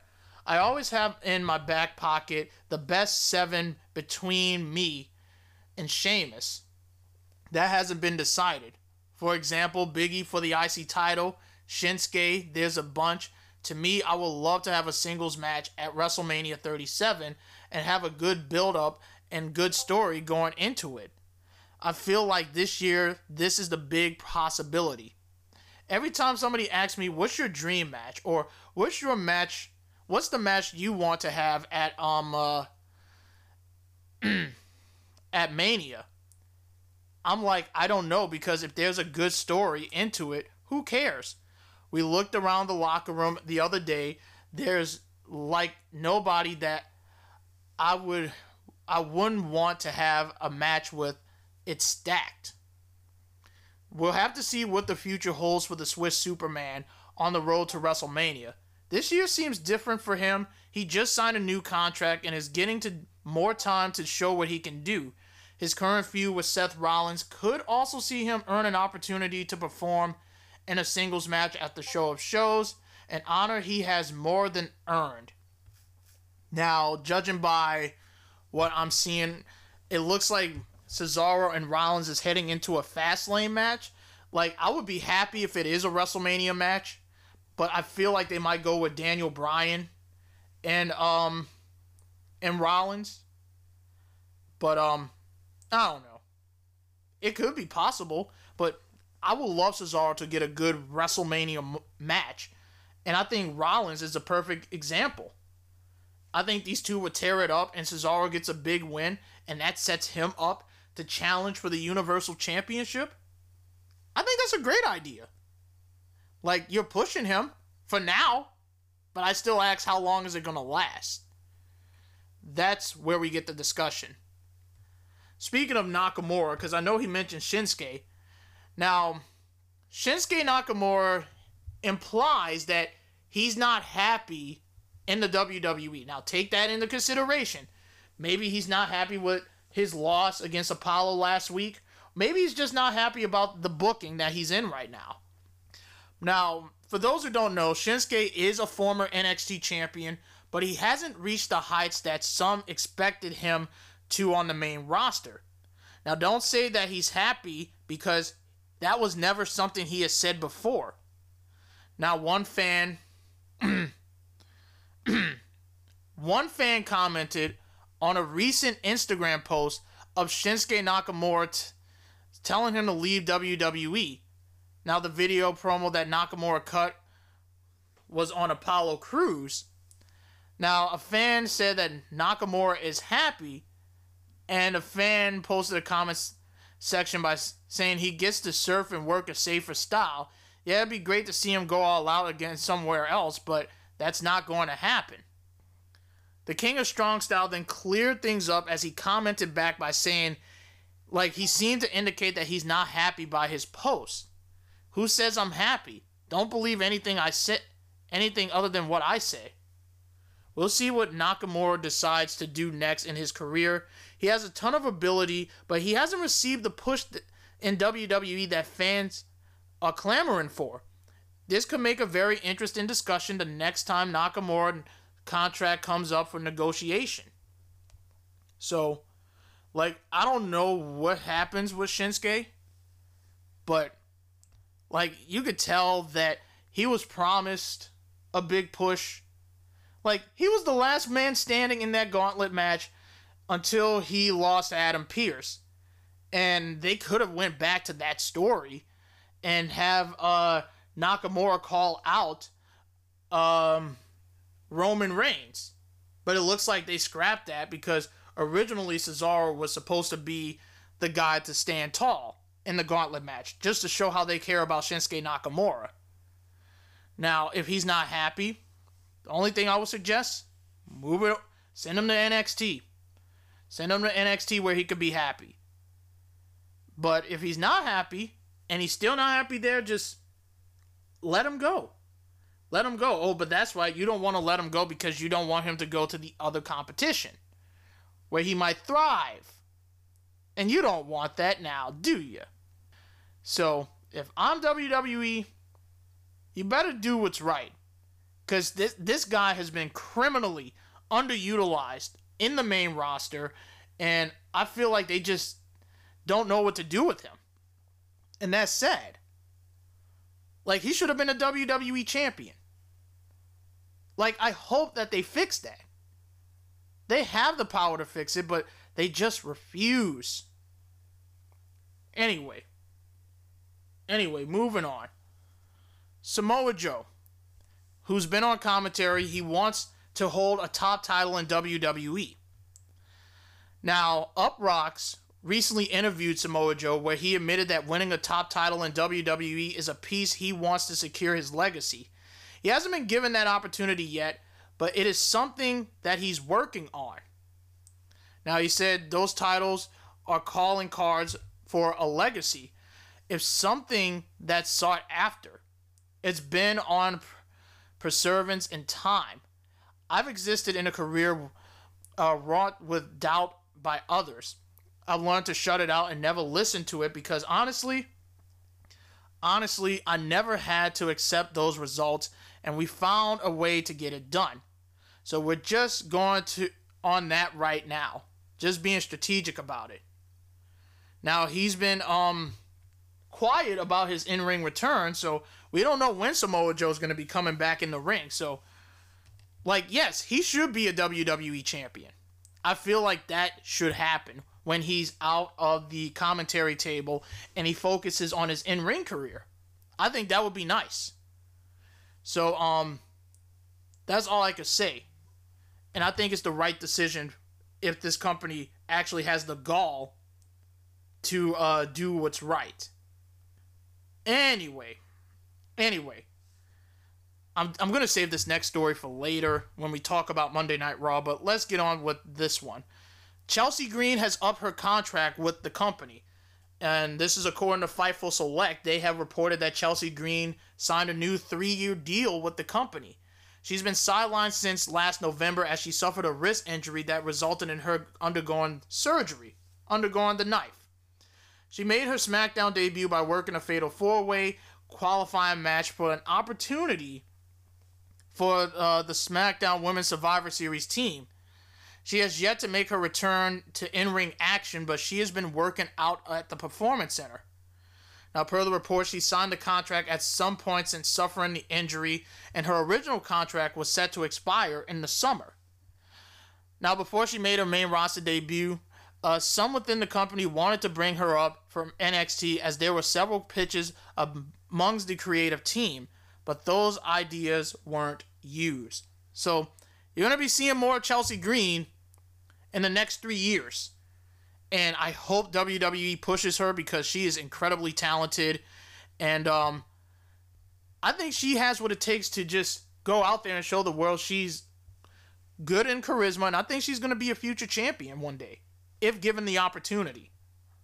So, if they're in the mood of pushing younger talent, by all means, I think Chelsea Green would be perfect. So, I think she would be a great heel now that I think about it. So, that's that. Now, let's talk about some injury news and updates. Now, we know last week, Asuka got a wicked boot in the face of Shayna Baszler that caused her to lose a tooth. Now, she is not cleared to wrestle right now. Now, Dave Meltzer talked about it on the Wrestling Observer. He also mentioned that she might have suffered a concussion, which takes up to about 10 or 14 days to recover from. So if it's a, like, I don't think it's that serious. I hope Asuka could recover from that and get ready for WrestleMania. But it's possible that she did, in my honest opinion, because WWE does not post updates when a talent is concussed, because they always keep that quiet. Now, as of this writing, WWE has not announced an opponent for Asuka at Fastlane. Now, an opponent will likely be announced once she's cleared. And speaking of Asuka, I said I wanted to save this for the Raw review, for the Raw portion, which I really don't have much to say about Monday Night Raw, besides two things. But get this. There was a... Oh my god, just reading this just aggravates me a little bit. Now, in case you guys don't know, and this is according to Fightful Select, the original plan for the Elimination Chamber match between Lacey Evans and Asuka was for Lacey Evans to win the Raw Women's title from Asuka. Those words that I never wanted to hear come out of my mouth. Lacey Evans was penciled in to win the Raw Women's title from Asuka at the Elimination Chamber. And it would have continued her feud with Charlotte Flair going into WrestleMania. Now, the plan was scrapped because she was pulled due to her being really pregnant. She was legitimately pregnant. And I saw some asshole on Twitter, I'm not going to give him his name because he doesn't deserve it. He made some disgusting comments to the point that I had to unfollow him. Because it's just you being a complete asshole. There's a difference between being a fan, and there's a huge difference of you being a fucking asshole. So, that's all I could say right here. But, now, I want to go back to what would have happened. Now, Lacey Evans and Charlotte have zero chemistry in the ring. Like, it is clearly evident that they have no chemistry at all. And, it's just so baffling that the people backstage thinks this is a WrestleMania-worthy match, when you clearly saw that these two have no chemistry at all. Now, like, I really wanted to save this for the Raw portion, but it's not even worth my time. But I just say, this is how this company thinks of Asuka? Just have her lose the title at the Elimination Chamber to pad out Charlotte trying to avenge her partner, and I'm doing this in air quote, her partner, by winning the Raw Women's title back. Like, I don't get it. Like, this does not give me sympathy. Now, thankfully, those plans are scrapped.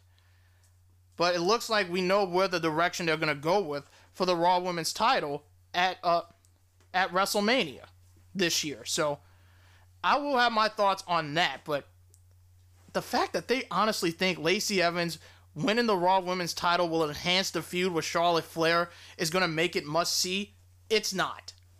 It's not. It was one of the worst, like, the worst feuds ever in that women's division.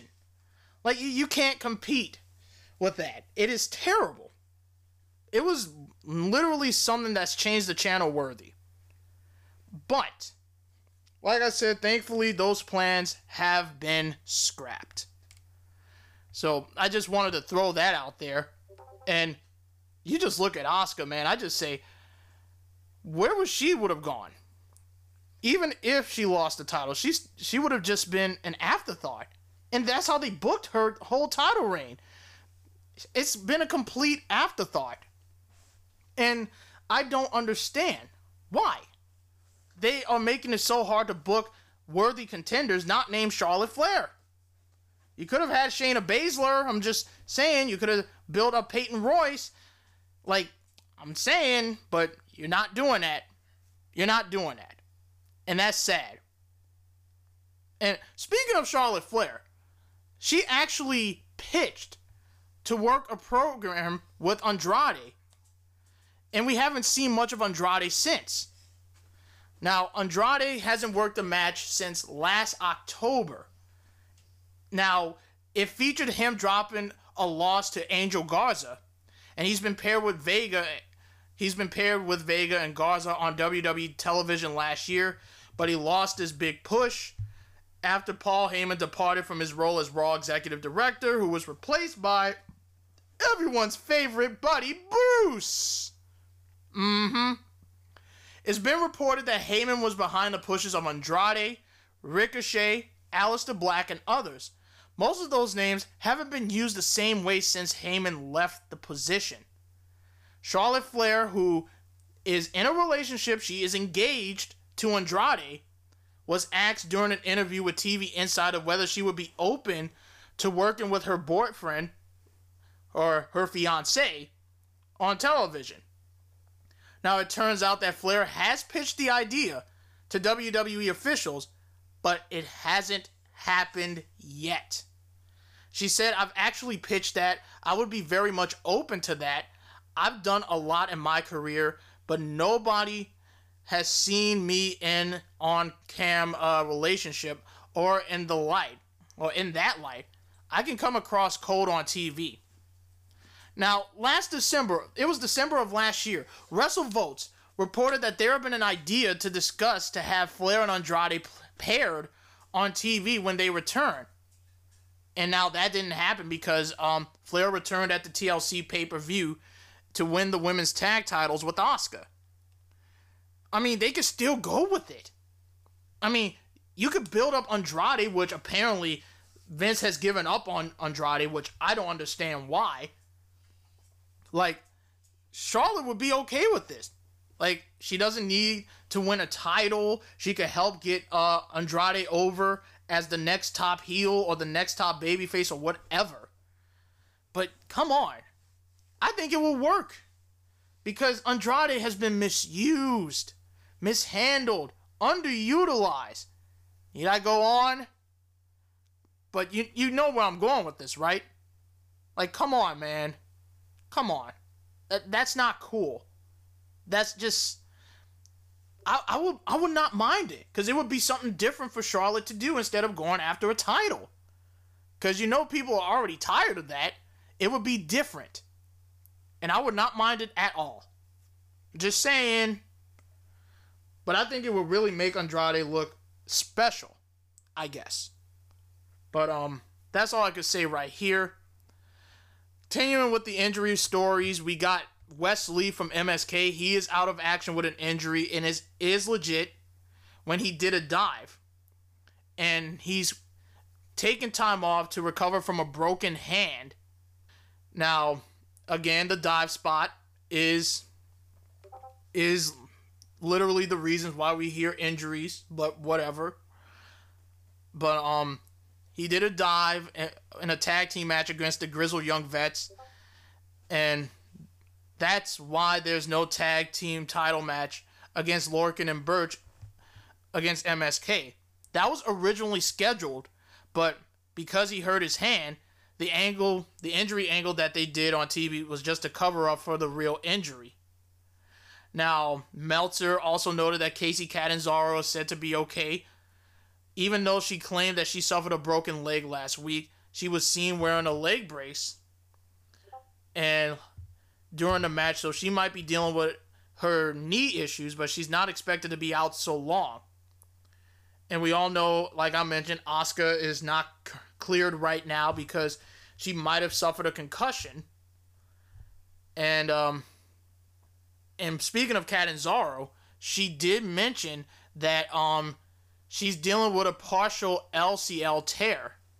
So we don't know how long she's going to be out of action. So that's the injury update right now. So that's the thing that we got so far.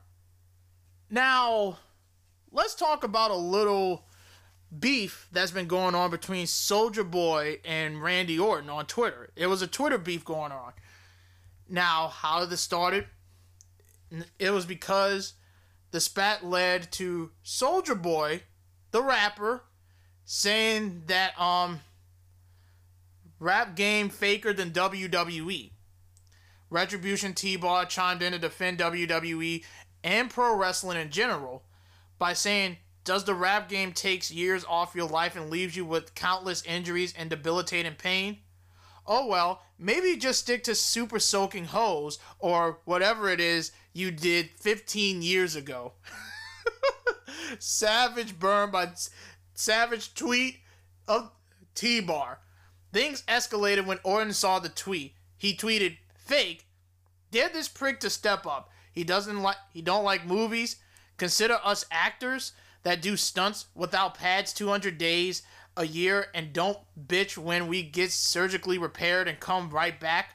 Consider us 100 times tougher than anyone you've come across. Ain't nothing but a bitch ass." Fucking Randy being a savage here. He continued in another tweet by saying, "P.S. San Benito will beat the fuck out of you. Why? How? Because he's seen our world, respects it, and knows what it takes, and finds himself lucky to be a part of it. You want to talk fake? Pawn that cheap ass chain and come work for it, you one hit wonder ass motherfucker." Oh my God, Randy, you savage bitch. Now, Soulja Boy responded, and Orton quickly fired back by saying, "Crank That came out in 2007. You had a hell of a year. Serious dollars. Hats off to you, my dude. Here's the thing, though. I like rap. I bump that shit all day." Like, that's Orton responding fastly. "I bump that shit all day, whether it's Tunichi, Meek, Jay-Z, but you call what I do to survive fake? Fuck that. Come to my world and say that. I dare you." Now, another response from Orton says, "You spitting facts. Seems like you spitting the same mess you rap about. Nut. Clear your throat, my dog, and be there. Enough talk, back it up." Now, I know Alexa Bliss, she chimed in because Soulja Boy thought she was doing the Crank That Soulja Boy dance, and clearly Soulja Boy does not watch pro wrestling, and I know this. When Alexa Bliss was facing Asuka on SmackDown, and she's like, "I was literally imitating what Asuka was doing. That is not Crank That Soulja Boy." Like, she just destroyed Soulja Boy. And I just loved seeing, yep, Randy just killed Soulja Boy on Twitter right there. That was a savage burn by Randy Orton. He just went off on this guy. Just, wow, man. I really don't know what to say. Just, wow. Savage tweets go to Randy Orton because he just destroyed him. There is no coming back from Soulja Boy. Now, let me see if I can find that Alexa Bliss tweet. Let me find that Alexa Bliss tweet about Soulja Boy, because that was just gold. Now, because I know Alexa joined Randy Orton, and now Alexa Bliss pretty much warned Soulja Boy about Randy's rap, and Alexa said, "What's a Soulja Boy?" Well, whatever it is, Randy is not happy with it. Hashtag watch me you. Just savagery. Oh my goodness. I just love it when they put another person in their place. It brings great joy to me. It really does. Now, before we get to the big story involving WWE, Kayla Braxton announces that she's bisexual. Now, she took to Twitter to announce to the world that she is bisexual, and Braxton, real name Kayla Becker, tweeted, "My whole life, I've had to choose, are you black, are you white, which bubble do you fill in on the SATs? I always filled in others because nothing applied to me. Tonight, I choose to be over having to choose. Hello, world. I'm Kayla, and oh yeah, I'm bi. Although she had no obligation to share this publicly, I'm sure there are many fans out there who will be inspired by her. But, you know how some other crazy fans are. They want to attack her for being bisexual. And it led to a point that she deactivated her Twitter account again. So this leads to just craziness, just fans being complete idiots. And that's what we got. So that's just a little minor story. So I'm glad that Kayla came out saying that she's bisexual. I don't have a problem with it. And I wish her nothing but the best. Plain and simple. Now we get to the big story. And I'm going to say it right now. Hallelujah. The Wednesday Night Wars are coming to an end next month. I can't wait. Now, the Mat Men Pro Wrestling Podcast, who are part of the Wrestling Observer website family, they are reporting that WWE is going to move NXT from Wednesday to Tuesday night. Now, the move essentially means that the war with AEW is over. The move is not totally unexpected because there was plenty of speculations about NXT moving nights when news broke in January about the NBC Sports Network shutting down and NHL games on Wednesday, moving to the USA Network later this year. Now, Dave Meltzer confirmed on Twitter that there was a discussion on February 24th about the show moving to a different night, but nothing was final as of that date. Apparently, a decision has been made, and an announcement is expected soon. The Mat Men podcast noted that the show will move to Tuesday on April 13th. So that is the Raw after WrestleMania. Now, this is great news for AEW, and it will give them a boost in the ratings. And this will be bad news for Impact Wrestling on Access unless they choose to move their show to Thursday. Because I feel like that's where they're going to move it to. Thursday. So, if that's the case. Now, it is considered a done deal according to Brian Alvarez. He said that internally, inside the network, it's a done deal. Now, WrestlingNews.co were told that advertisers were told that if they wanted to buy advertising within the 2-hour NXT block, then they would have to buy ads for a Tuesday night as of April 13th, which is the Tuesday after WrestleMania. So, NXT is not moving to Tuesday, is not a surprise, but it is a great move for both NXT and for both AEW, because they could grow their audience without being unopposed, and it's evident. It's evident they do great numbers unopposed. And that's something that I like. And we don't have to worry about the war. We could watch NXT on Tuesday, which is the best move, and we can make the argument that NXT was there first. But look, and I know there's going to be some AEW shield that's going to say, yeah, we chased NXT out of Wednesday night. That's not the case, bro. That's not the case. The case is hockey and NBC Sports Studio shutting down played a factor. AEW's ratings didn't play a factor, but it was the right decision. And Vince could try and could do this all he wants, saying that he wants to stop the momentum of AEW. He knew it failed when he put NXT on there. But this benefits both parties. Everyone wins in the end.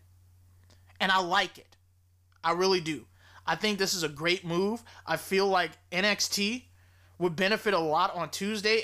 AEW is going to benefit without going unopposed. And it makes it easier for me and everybody, because you don't have to flip back and forth and watch NXT and then watch AEW and just go back and forth on your TV, or if you're on your phone or on your computer watching it. You don't have to flip tab after tab. This is great. NXT moving to Tuesday will benefit them much more. It will benefit them much more. They could focus on getting their own viewers up instead of trying to stop the momentum of another promotion, which is not even needed. NXT could do fine by itself.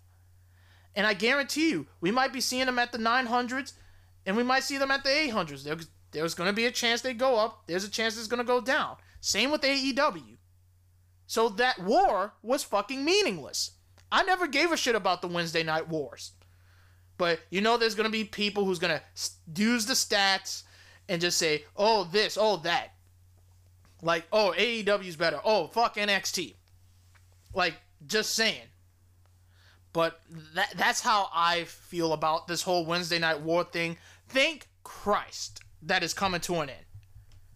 And we have 2 different nights to watch a great wrestling show on Tuesday and a great wrestling show on Wednesday. This is great. This is great news for me. That way I don't have to put stress on myself to watch 2 things back and forth and pay attention to one thing and not paying attention to another thing. That's the best move WWE has to make. And I'm glad they're taking that approach.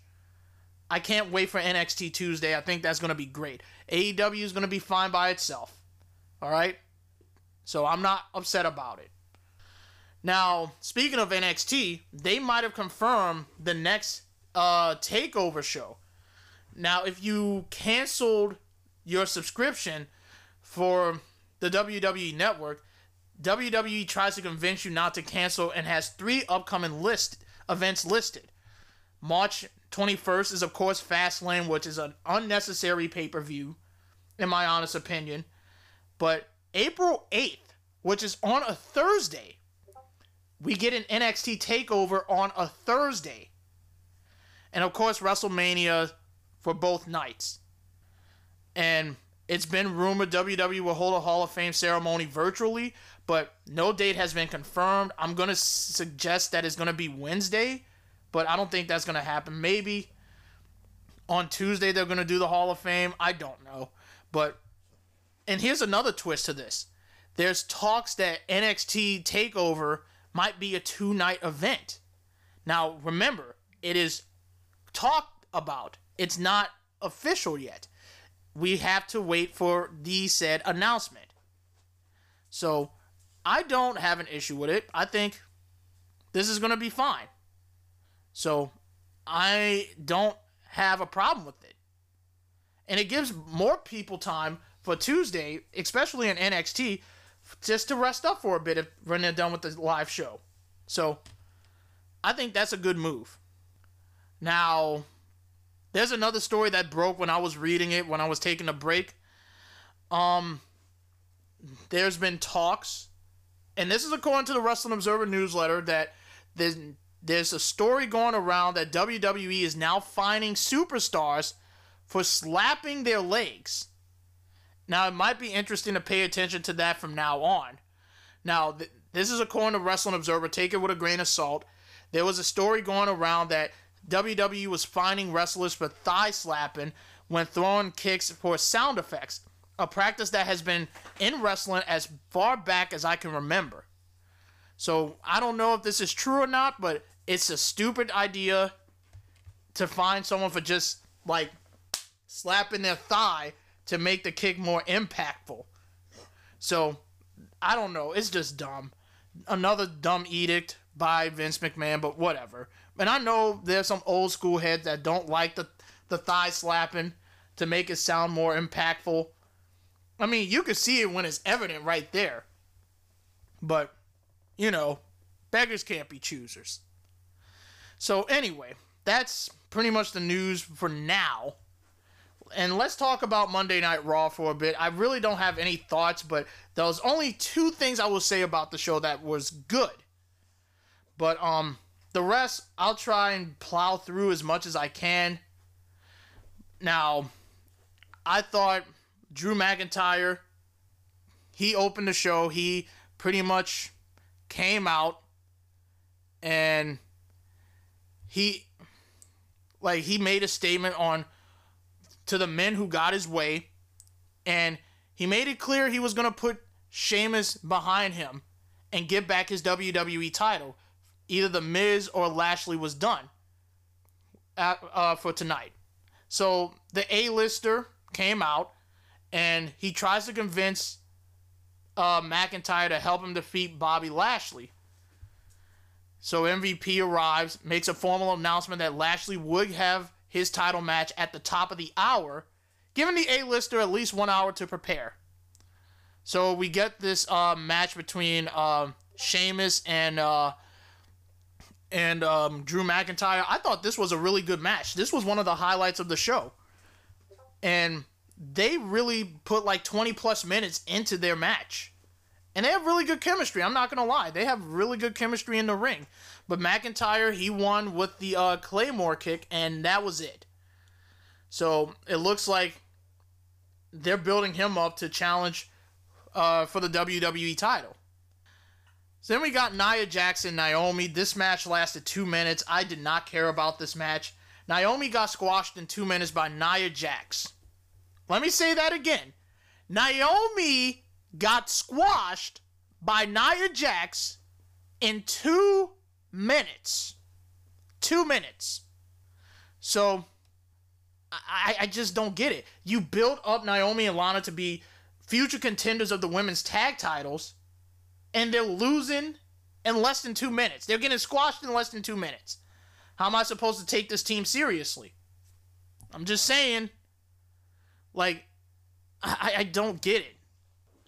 But Naomi is better than this, man. Like, she really is. Like, I just vision her going to the Hurt Business and just being groomed to challenge for the Raw Women's title. How is that not hard? Put her in the Hurt Business with MVP, Bobby Lashley, Cedric Alexander, and Shelton Benjamin. It will work. Trust me. I work for free, damn it. Then we got Strowman coming out, and he called out Shane and Pierce for cheating him out of opportunities. Blah, blah, blah. This is building towards Shane O'Mac versus Braun Strowman at WrestleMania. Oh, joy. Like, I can't wait to see that match. So, this is what they did. They had, like, Shane had Braun Strowman team with Adam Pearce. And they took on the Raw Tag Team Champions. And it just exposes how thin the tag team division is in WWE. Because WWE does not know how to book tag team divisions properly on the main roster. Just saying. But this match was literally a waste of time. I did not care about this. Alexander and Benjamin, they defeated Strowman and Pierce to retain. Apparently it was for the Raw Tag Team titles. But I did not care. I did not care. Like, you had Shane yelling at Braun to tag Pierce in. And Pierce tagged in. He gets caught with an inside cradle, and that's it. Waste of time. Waste of time. Just, I got nothing. We had Elias taking on Damian Priest. Did not really care about this match, but Priest, he won. They're continuing his momentum. Hit the lights. Goodbye, Elias. Then we get, like, I'm just going to go over everything that happened, like, with the Miz stuff. Miz, he had a title match in the first hour. He complained that he had cramps, and then he gave him another hour, and literally, he won by countout because Miz just ran out. He ran out. And then the third hour, they said that, look, Shane said, look, Miz is going to defend his title tonight. If he leaves, he drops the title, he vacates the title, and it's going to be a lumberjack match. And you know how much I hate lumberjack matches because you know it ends in chaos. But thankfully, it did not end in chaos. Yes, the story made sense. Miz is a chicken shit heel. But you were delaying my time. And you know I don't like my time being wasted. So that's what happened. So Charlotte Flair, she comes out. She talked about what she wanted at WrestleMania. She had to put everything behind her with Ric Flair and Lacey Evans, and she wanted to fight Asuka, though she had to wait until the Empress of Tomorrow was healthy because of a brutal kick from Shayna Baszler, which, like I mentioned, knocked her tooth out, and she's going to be out for a while, and Charlotte putting her over, saying that she's a fighter. If there's one thing I know about Asuka, she's a fighter. She's going to come back stronger than ever, and pretty much put her stamp of approval, the Charlotte Golden Girl stamp of approval, of challenging the Raw Women's Champion, because WWE doesn't know who to build up besides Charlotte Flair. Now, the pro in this is that Asuka and Charlotte have great chemistry. The con is that I feel like they're going to take the title off of Asuka because they haven't done jack shit with her as the Raw Women's Champion. And she's been unlucky when it comes to WrestleMania. Like, I don't know if Rhea Ripley's going to be coming pretty soon because they did air a vignette for her. Like, I think she should come right now and make Charlotte's life a living hell. And you build up, and I am giving them this idea, and there's no way in the bloody fuck that you can fuck this shit up. You make Charlotte's life a living hell with Rhea Ripley. Rhea cost Charlotte the championship match. Asuka retains, even though it's not a clean win, but it still counts as a win, though. And you build up a feud between Charlotte and Rhea while Asuka feuds with a Naomi from when she's put into her business. I am giving you so much ideas. How can you not screw this up? And you just find a way to screw it up. Or you could have her feud with Shayna Baszler. Just saying, I'm throwing some ideas out here, WWE. I'm throwing some ideas out there, Vince McMahon. I'm throwing some ideas for you, Bruce. I'm just saying. But anyway, the Queen of Spades arrives on cue. The champs made it clear they wanted Asuka instead and would go through the Queen to do it. And they attacked Charlotte, and this match lasted 3 minutes, okay? Now, Charlotte was going to win regardless. Like, it could have ended in a disqualification to protect both women, I'm just saying. But, you know, beggars cannot be choosers. Then we had a filler match between Retribution versus not Mustafa Ali. Retribution versus Riddle and Lucha House Party. They won that match. Then we get Riddle versus Ali, and then Ali wins this match, possibly setting up Ali versus Riddle for the United States title at Fastlane. Then we get to the main event, which was a lumberjack match. Bobby Lashley finally did what he had to do. And my goodness, man, that WWE title looks good on Bobby Lashley. He looks like $1 million fucking bucks. 15 long years. Bobby Lashley has finally achieved the biggest title that he hasn't won. And he did. He won the WWE Championship. And I could not be more proud of Lashley. He deserves it. And I want him to have a lengthy run with the title. Sorry, Drew, but it's Lashley's turn. It's Lashley's time right now. Like, I think, and also, credit goes to MVP, man, because MVP deserves most of the credit. He is, in my honest opinion, one of, like, how would I say this? Just, I feel like MVP has been the biggest focal point for the Hurt Business, and I think he's legitimately the MVP of, of this stable, and I love it.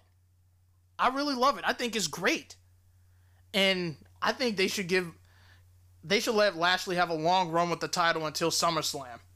I think that's where you drop the title. Like, that's how I feel, in my honest opinion.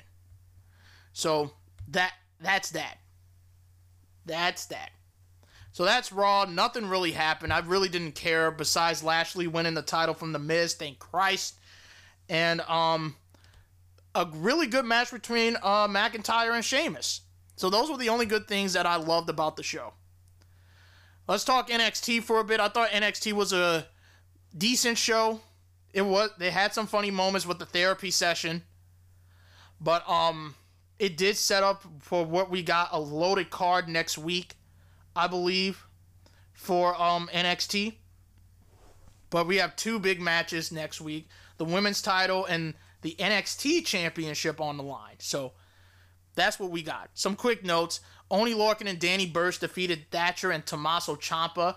Thatcher was distracted by Marcel Bartel from Imperium, which, is Timothy Thatcher going to join Imperium with Alexander Wolf and Fabian Eichner and Walter Reinkamp? Oh my God, yes. Make it happen. Because Ciampa and Thatcher, I don't think they could stay long as a team. I'm sorry. I don't think that should happen at all. But that's a nice tease though. I think that's really good storytelling. Because if you don't watch the indies, Timothy Thatcher used to be in a stable with Marcel Bartel and Walter. I think that's great. And I'm glad that's a nice callback that they're doing right now. Because I could see Marcel trying to tell Thatcher, you got to join us. Because, look, Walter, he's doing his own thing in the UK. We need a leader like you. And you can see the change happen. Like, Walter needs you. And boom, it works. Now, Roderick Strong, he comes out, calls out Adam Cole for what he did to him yesterday. You have Finn Balor coming out instead, and he tells Roddy that Cole won't be coming out for him, and Roddy is interrupting him, and he blames Finn Balor for everything that happened with the Undisputed Era.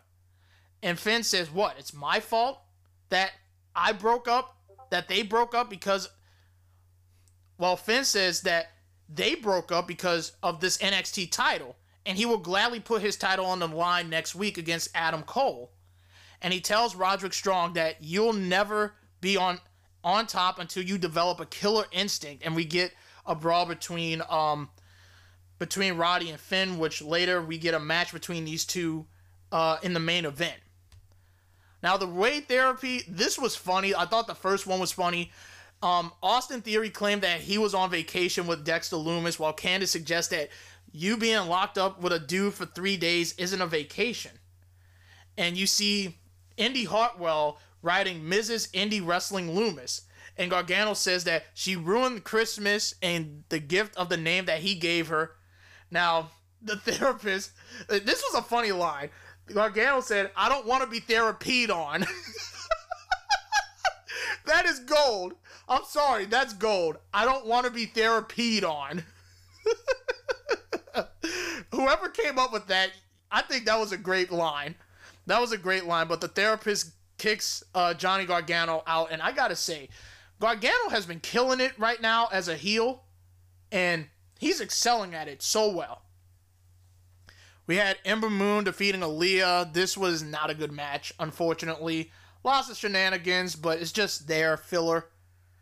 Then we get the women's tag titles, and before we did that, they showed a hype vignette for Toni Storm versus Io Shirai. I don't think Toni's winning, because every time she's constantly mentioning that you'll never beat me one-on-one, that usually means that the champion is going to beat you, okay?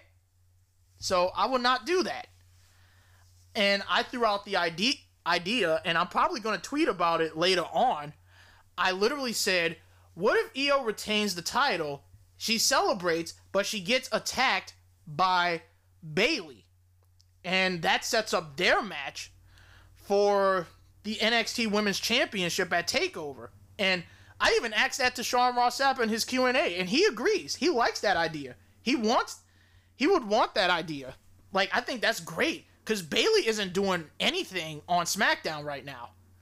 And yes, you could say that her feuding with Bianca would be a great title match, but I think because right now she's not doing much of anything, I see her and Io for the title as a money match, and that would cement Io's reign as possibly one of the greatest NXT Women's Champions, because she is that good. And also, congratulations to Io Shirai, because this is her 15th year as a pro wrestler. So a round of applause for Io Shirai, man. She's been killing it. And you look at her now, she's really one of the top names in that women's division. So I love it. Now, back to the women's tag title match. This was pretty good for what it was until the ending. This is where we get a little controversy. Ooh. Controversy in this match.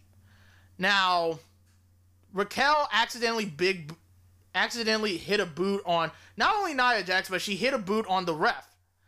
And both Nia and Raquel were taken out. You see Adam Pearce bringing a Raw official, and I think Dakota wasn't even the legal person on the team, and the ref just called for the bell. Talk about a screw job. And you see, like, later on, you see Regal just arguing with Adam Pearce for what he did. And later during the show, we had William Regal saying because of what happened in the women's tag title match, he says he'll make an announcement that will change the landscape of NXT forever. And the rumor is right now that there's going to be a new set of women's tag titles only for the NXT brand. Now, yes, I understand that the NXT has the best women's division, but it does not need another title. I don't know, man.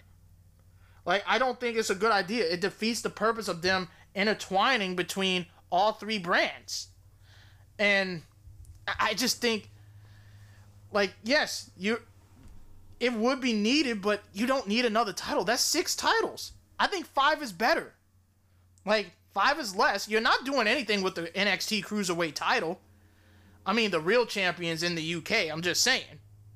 But, whenever shit dies down, I feel like we're going to have the rightful Cruiserweight champion, which I'm still saying is Jordan Devlin. But, I don't know, man. There's just... Yes, you got Dakota and Raquel. You got Candice and Indy. You got Casey and Kaden. Like, you got Aaliyah and Jessica Maya. I believe you got Xia Li and Tang Shi, if I pronounced it right. But we haven't seen her debut yet. But I just don't think it's not needed right now. Now, I could see there was an evolution. I could see an all-women's takeover, which, trust me, I would not mind. And you showcase the future for your women's division. I think that would be nice. A separate takeover on one night, and then a regular takeover for the next night. I think that's a good idea. But if they are going to have the women's tag titles, I think they're going to announce it if they have all the women in the by the entrance ramp, and I think that's what they're going to do. I feel like that's what their plan is. But I just don't think it's necessary, though. But that's that. That's how I feel about them possibly announcing the women's tag titles. I just think it's not the appropriate time. And it's not even needed. Like, I'm just saying. But if you want it, more power to you. I just think they should build their women's division even more. Because right now, NXT has a stacked women's division, and it's one of the best in the United States right now. So, I don't know, man.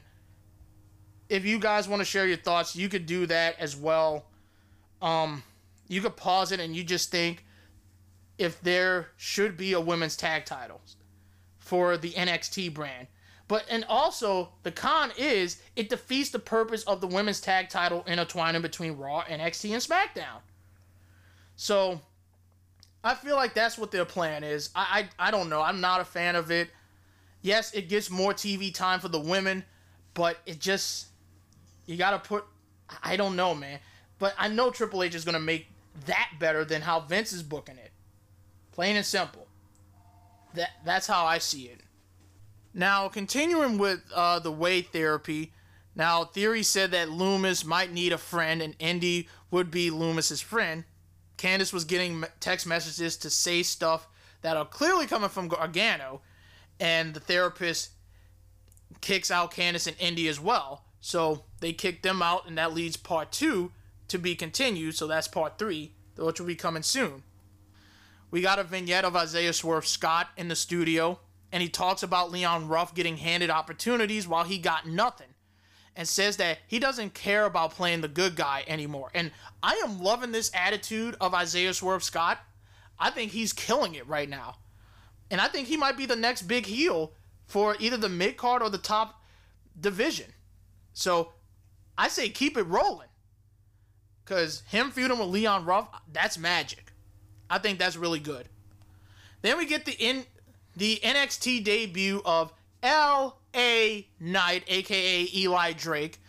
Comes out, makes his NXT debut, and he talks about Brady wishing he was as good as at his job as L.A. Knight is in wrestling, and talked about wasn't being a first round draft pick, but he's still going to shine. Talks about being the last of a dying breed, and people already say that he might be the best NXT star of all time, which he gets interrupted by Bronson Reed, whose theme is fucking badass. And speaking of themes, Cameron Grimes, who had a match against Bronson Reed made because William Regal pretty much told him, you're not going to rename my arena the CGA, but you have a match later on tonight, and you're going to be taking on Bronson Reed. And they finally did it. Everybody was requesting it, and they fucking did it. They gave Cameron Grimes the Josiah Williams remix song, and I'm like, oh my goodness, I'm so happy. That was all I could think about. But LA Knight got involved. Bronson Reed was going to go for the big splash, but LA Knight got involved, so it looks like that's a feud that's going to happen. And Cameron Grimes hits the cave-in, and he wins. Because, look, Cameron Grimes is great. I love it. To the moon! So, we get the part of the way, the therapy, the last one. Austin Theory talks about being in a small room with the windows boarded up, and he was watching cartoons while eating cereal. I love cereal, trust me.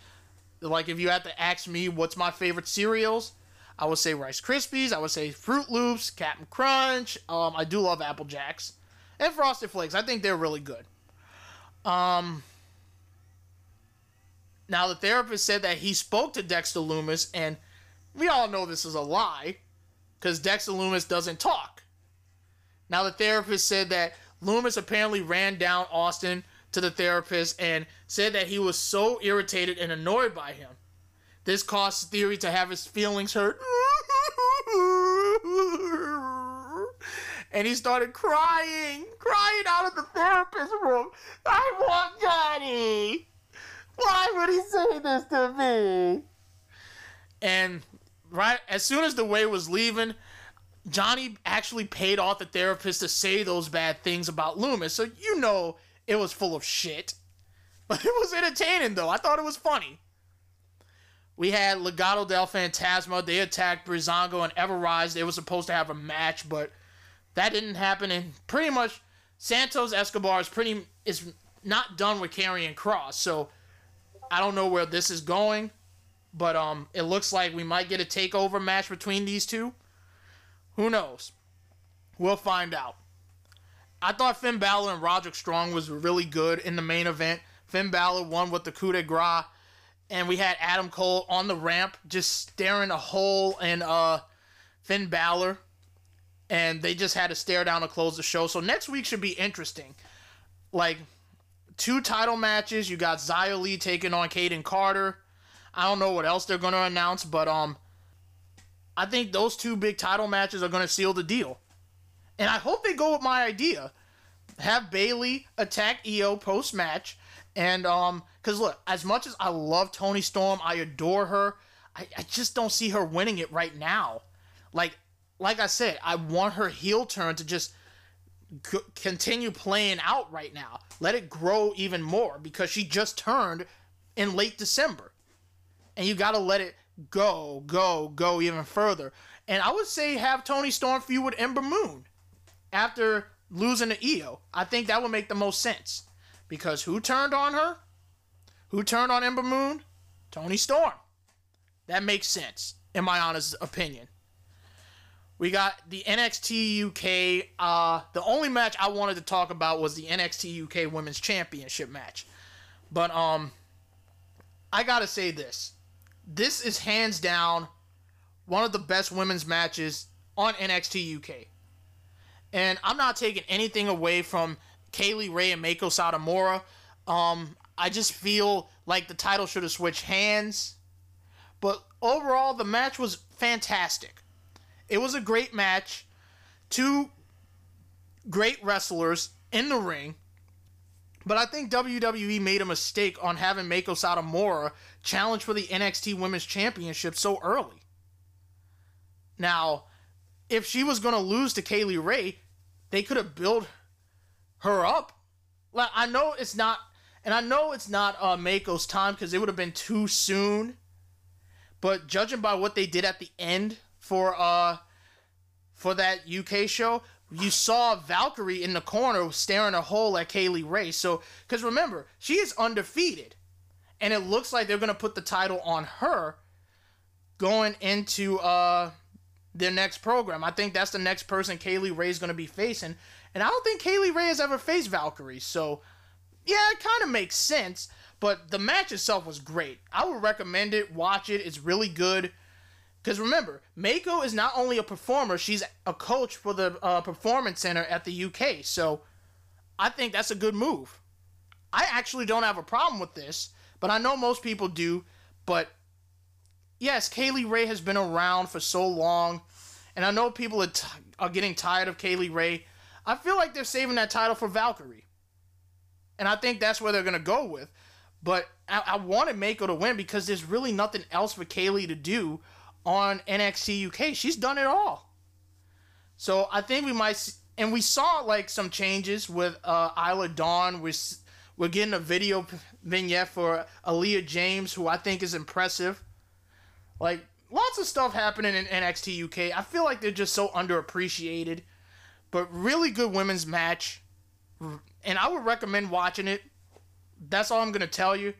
But Kaylee Ray, her reign continues on as the NXT UK Women's Champion.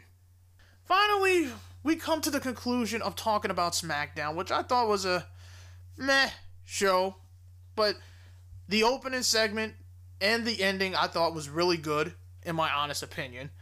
But we opened the show with Daniel Bryan. Well, Michael Cole interviewing Daniel Bryan. Now, Bryan, he makes his entrance, and Cole lays out the stakes for the steel cage match, like we already know what the stakes are. Now, as well as recounting the history of the supposed tag team that was supposed to happen at Fastlane between Edge and Daniel Bryan against Roman and Jey Uso. And I'm like, wait, this was the match that was supposed to be planned? Now, Daniel Bryan says, "Oh, Michael Cole, you're just making too many assumptions." And he said the biggest of which is that anyone even asked him about a tag match. Nobody ran anything to him because they know he rolls with the punches and does whatever he's asked of him to work, and he works his butt off. Now, he understands why Edge didn't ask him, why Roman didn't bother to ask him, and even why management didn't bother to ask him. Kind of like how the creative process works behind the scenes in WWE. So, I think Daniel Bryan did a shoot on that. Now, he's like, I get it, it's a dream match. He's the only one that doesn't want to see it. So he's going to do his damnedest to make sure it doesn't happen. Now he asks Michael to excuse him because he has his own video package, which is a recap of the Elimination Chamber for the number one contendership of the Universal Championship and the Universal Championship match Daniel Bryan had against Roman Reigns, which Roman easily just destroyed him with. And Edge spearing him, choosing him for WrestleMania, and pointing at the sign. Now, Bryan talked about the post-match attack, and he never felt like such a failure as he did at the moment. Now, people don't know this, but he doesn't have a lot of ambition, and he recounts the story of him taking a test and getting the lowest ambition score out of anybody on the roster. Now, he says he loves wrestling, and he doesn't feel like he has to work a day in at least 21 years. And he mentions at this point he's going to be a full-time dad, which he has a son and a daughter, if I'm correct. And he's going to be like a part-time wrestler. So he stepped back and offered his opportunities to young guys. But in that moment, he realized that he failed himself when he put himself on the back burner. And he realized that in this moment, he's got a lot more ambition than that Test could even show, that he knew that he needs to be in a main event of WrestleMania. Which they're literally teasing you that we might get a triple threat between Edge, Bryan, and Roman, which, quite frankly, I don't mind.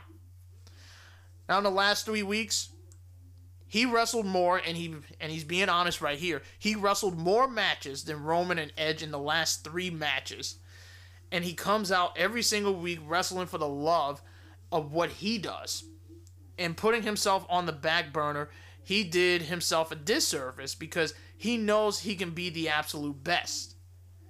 And he mentions that he steps in the ring with Jey Uso, and if he wins, he gets a title match at Fastlane, and that's the only way he can get into the main event of WrestleMania. Out comes the head chief, Roman Reigns, Jey Uso, and Paul Heyman. Now, Roman says that, look, Bryan, you're the same guy, but you sound different. And I'm confused at this notion that you could be ambitious or driven. And he calls Bryan an underdog, the little guy. Kind of like WrestleMania 30, huh? Kind of like that WrestleMania 30 build. A lotto winner, the guy who waits for an opportunity and sometimes it works out. He talks about how since he was a kid, he's taken what he's wanted, and says Bryan doesn't love wrestling because he needs it because he has nothing else. And I love this line right here. Love isn't based on needs. It's based on service. Nice line by Roman Reigns right there. And he uses himself as an example. He loves this business, doesn't need to do it, but he does because everyone needs him. And Bryan will accept this, that he soon needs Reigns. And when he does, you'll acknowledge me. Now, Uso, he snatches the mic away from Daniel Bryan and says that this is as close as you can get, that you're going to get to being the Universal Champion. Now, of course, Jey tried to do a sneak attack, but Bryan just hip tosses him. And that was a really strong opening segment, in my honest opinion. And it got me even more excited to see Daniel Bryan possibly being added, which we know it might not happen because WWE is going to do Edge versus Roman, and that's pretty much the plan that they got right now. So, really good opening segment, a strong opening segment. Great promo by both Bryan and Roman, just stepping up their game. So our first match, we get Montez Ford versus Baron Corbin. I did not care about this match at all. Baron Corbin won with the End of Days, which is one of the most protected finishers in all of pro wrestling. Now, Angelo Dawkins, he came in and attacked Sami Zayn because Sami Zayn helped, and I'm doing this in air quote, he helped Baron Corbin. So then we get this match after the commercial. And again, I did not care about this match.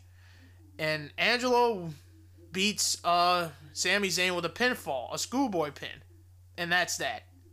Now Sami, he interrogates a man on his documentary crew, and he doesn't recognize, he's shaking him down and hammering him with a knee to the gut.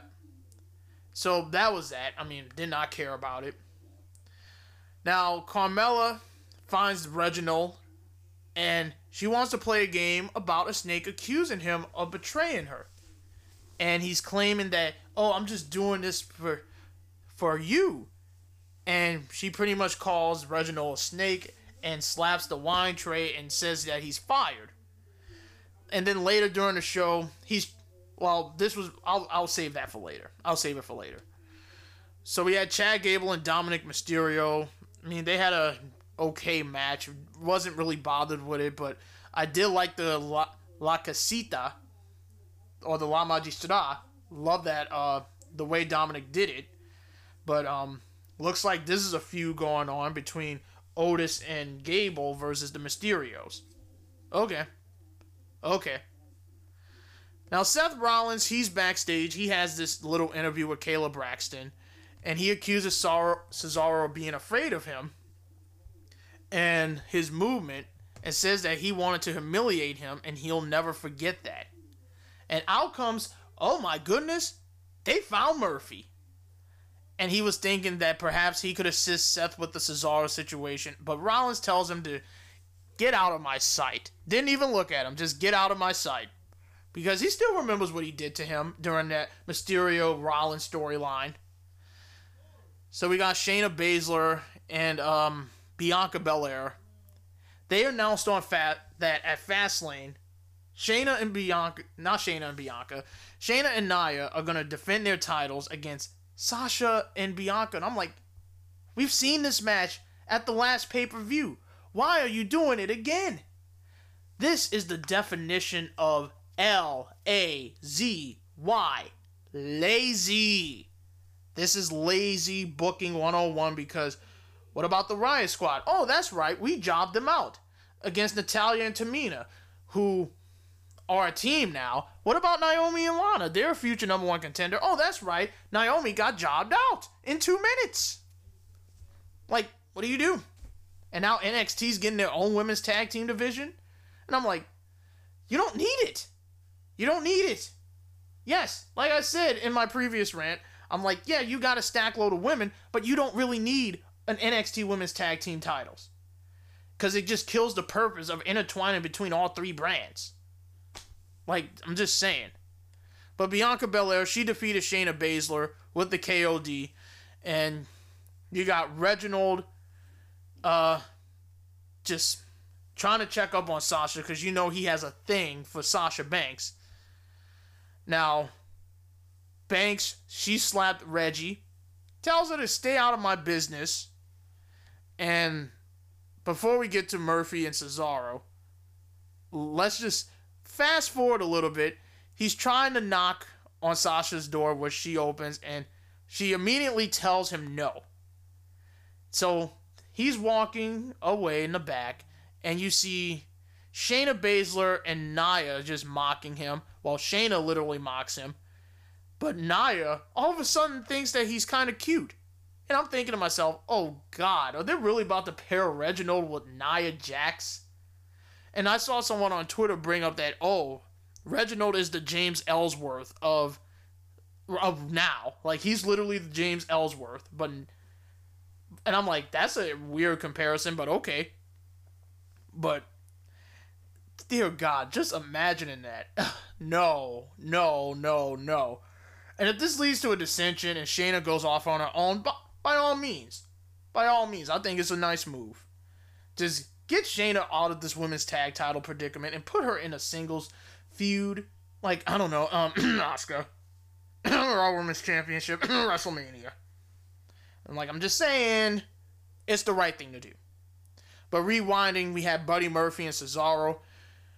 You talk about Murphy coming back and this whole fiesta with Aaliyah Mysterio and Murphy, how that got shot down, and now he's back to square one.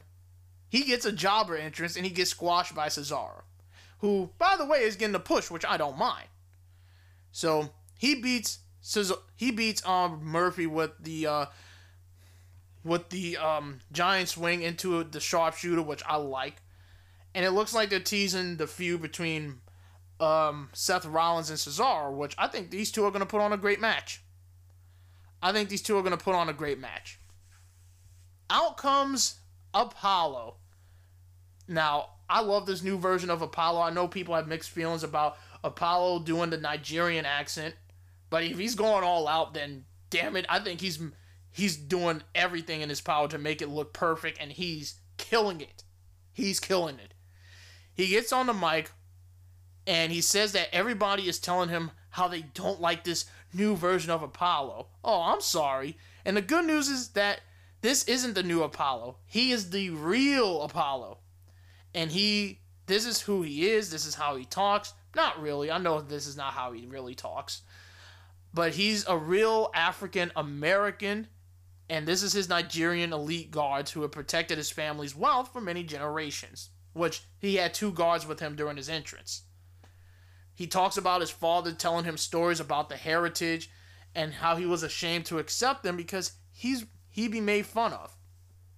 And all he wanted to do was fit in, just like how babyface Apollo Crews tried to fit in and it backfired. So his so-called friends just wanted to mock him and ask rude questions, like he used example of if he rode lions to school. Now, he says that his ancestors were among the most feared and respected warriors in Nigeria. And he talks about Big E, who is going to be returning next week. They showed vignettes of him returning next week. And he tried to conquer him and humble him. And he knows he's at home afraid, but he's very excited that he's coming back next week. And he's demanding another match for the Intercontinental Championship.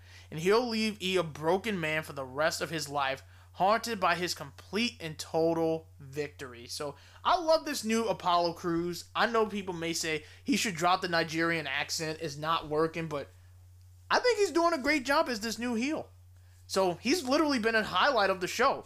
And I'm like, man, this is what I like to see. This is the Apollo Crews I want. Like, he's hitting all cylinders right now. And I think you gotta respect that. So we get to Ding Dong Hello because they have nothing for Bayley, which, wink wink, used my idea about Bayley attacking Io Shirai after her match with Toni Storm, challenging her for the NXT Women's Championship at TakeOver. Like, I'm just saying, it's a great idea. And I think everyone would like that match because Bayley is not doing anything on SmackDown. So, it's pretty much, she's reading mean tweets, or is like she says, sweet tweets about herself. And the first 2 are praises, and the third one is just frustration, and she just gets up, exits through the set and slamming the door, and I'm like, who could this be about? Can it be somebody from NXT? I'm just saying, I think that would be perfect. But that would be nice if somebody from NXT, because who is Bayley facing at WrestleMania? I don't think anybody. I think if she goes to TakeOver, that will make the most sense. And go after the NXT Women's Championship. I'm just saying. It's a good idea. I'm working for free. Then we get the steel cage match, which, to the surprise of no one, this was good. As always. And Daniel Bryan, he won with the yes lock. And you know Jay was trying to get to the ropes, which in a steel cage match, there's no rope breaks. So you're either left for dead or you just try and find a way to fight it. And Jay was left for dead and he tapped out. And so at Fastlane, we get Daniel Bryan versus Roman Reigns for the Universal Championship, which I'm looking forward to. I think that's going to be a really great match. So that's that. That is SmackDown, which I thought was slightly better than Monday Night Raw. And that's all I could say right here. But anyway, I am getting the heck out of here.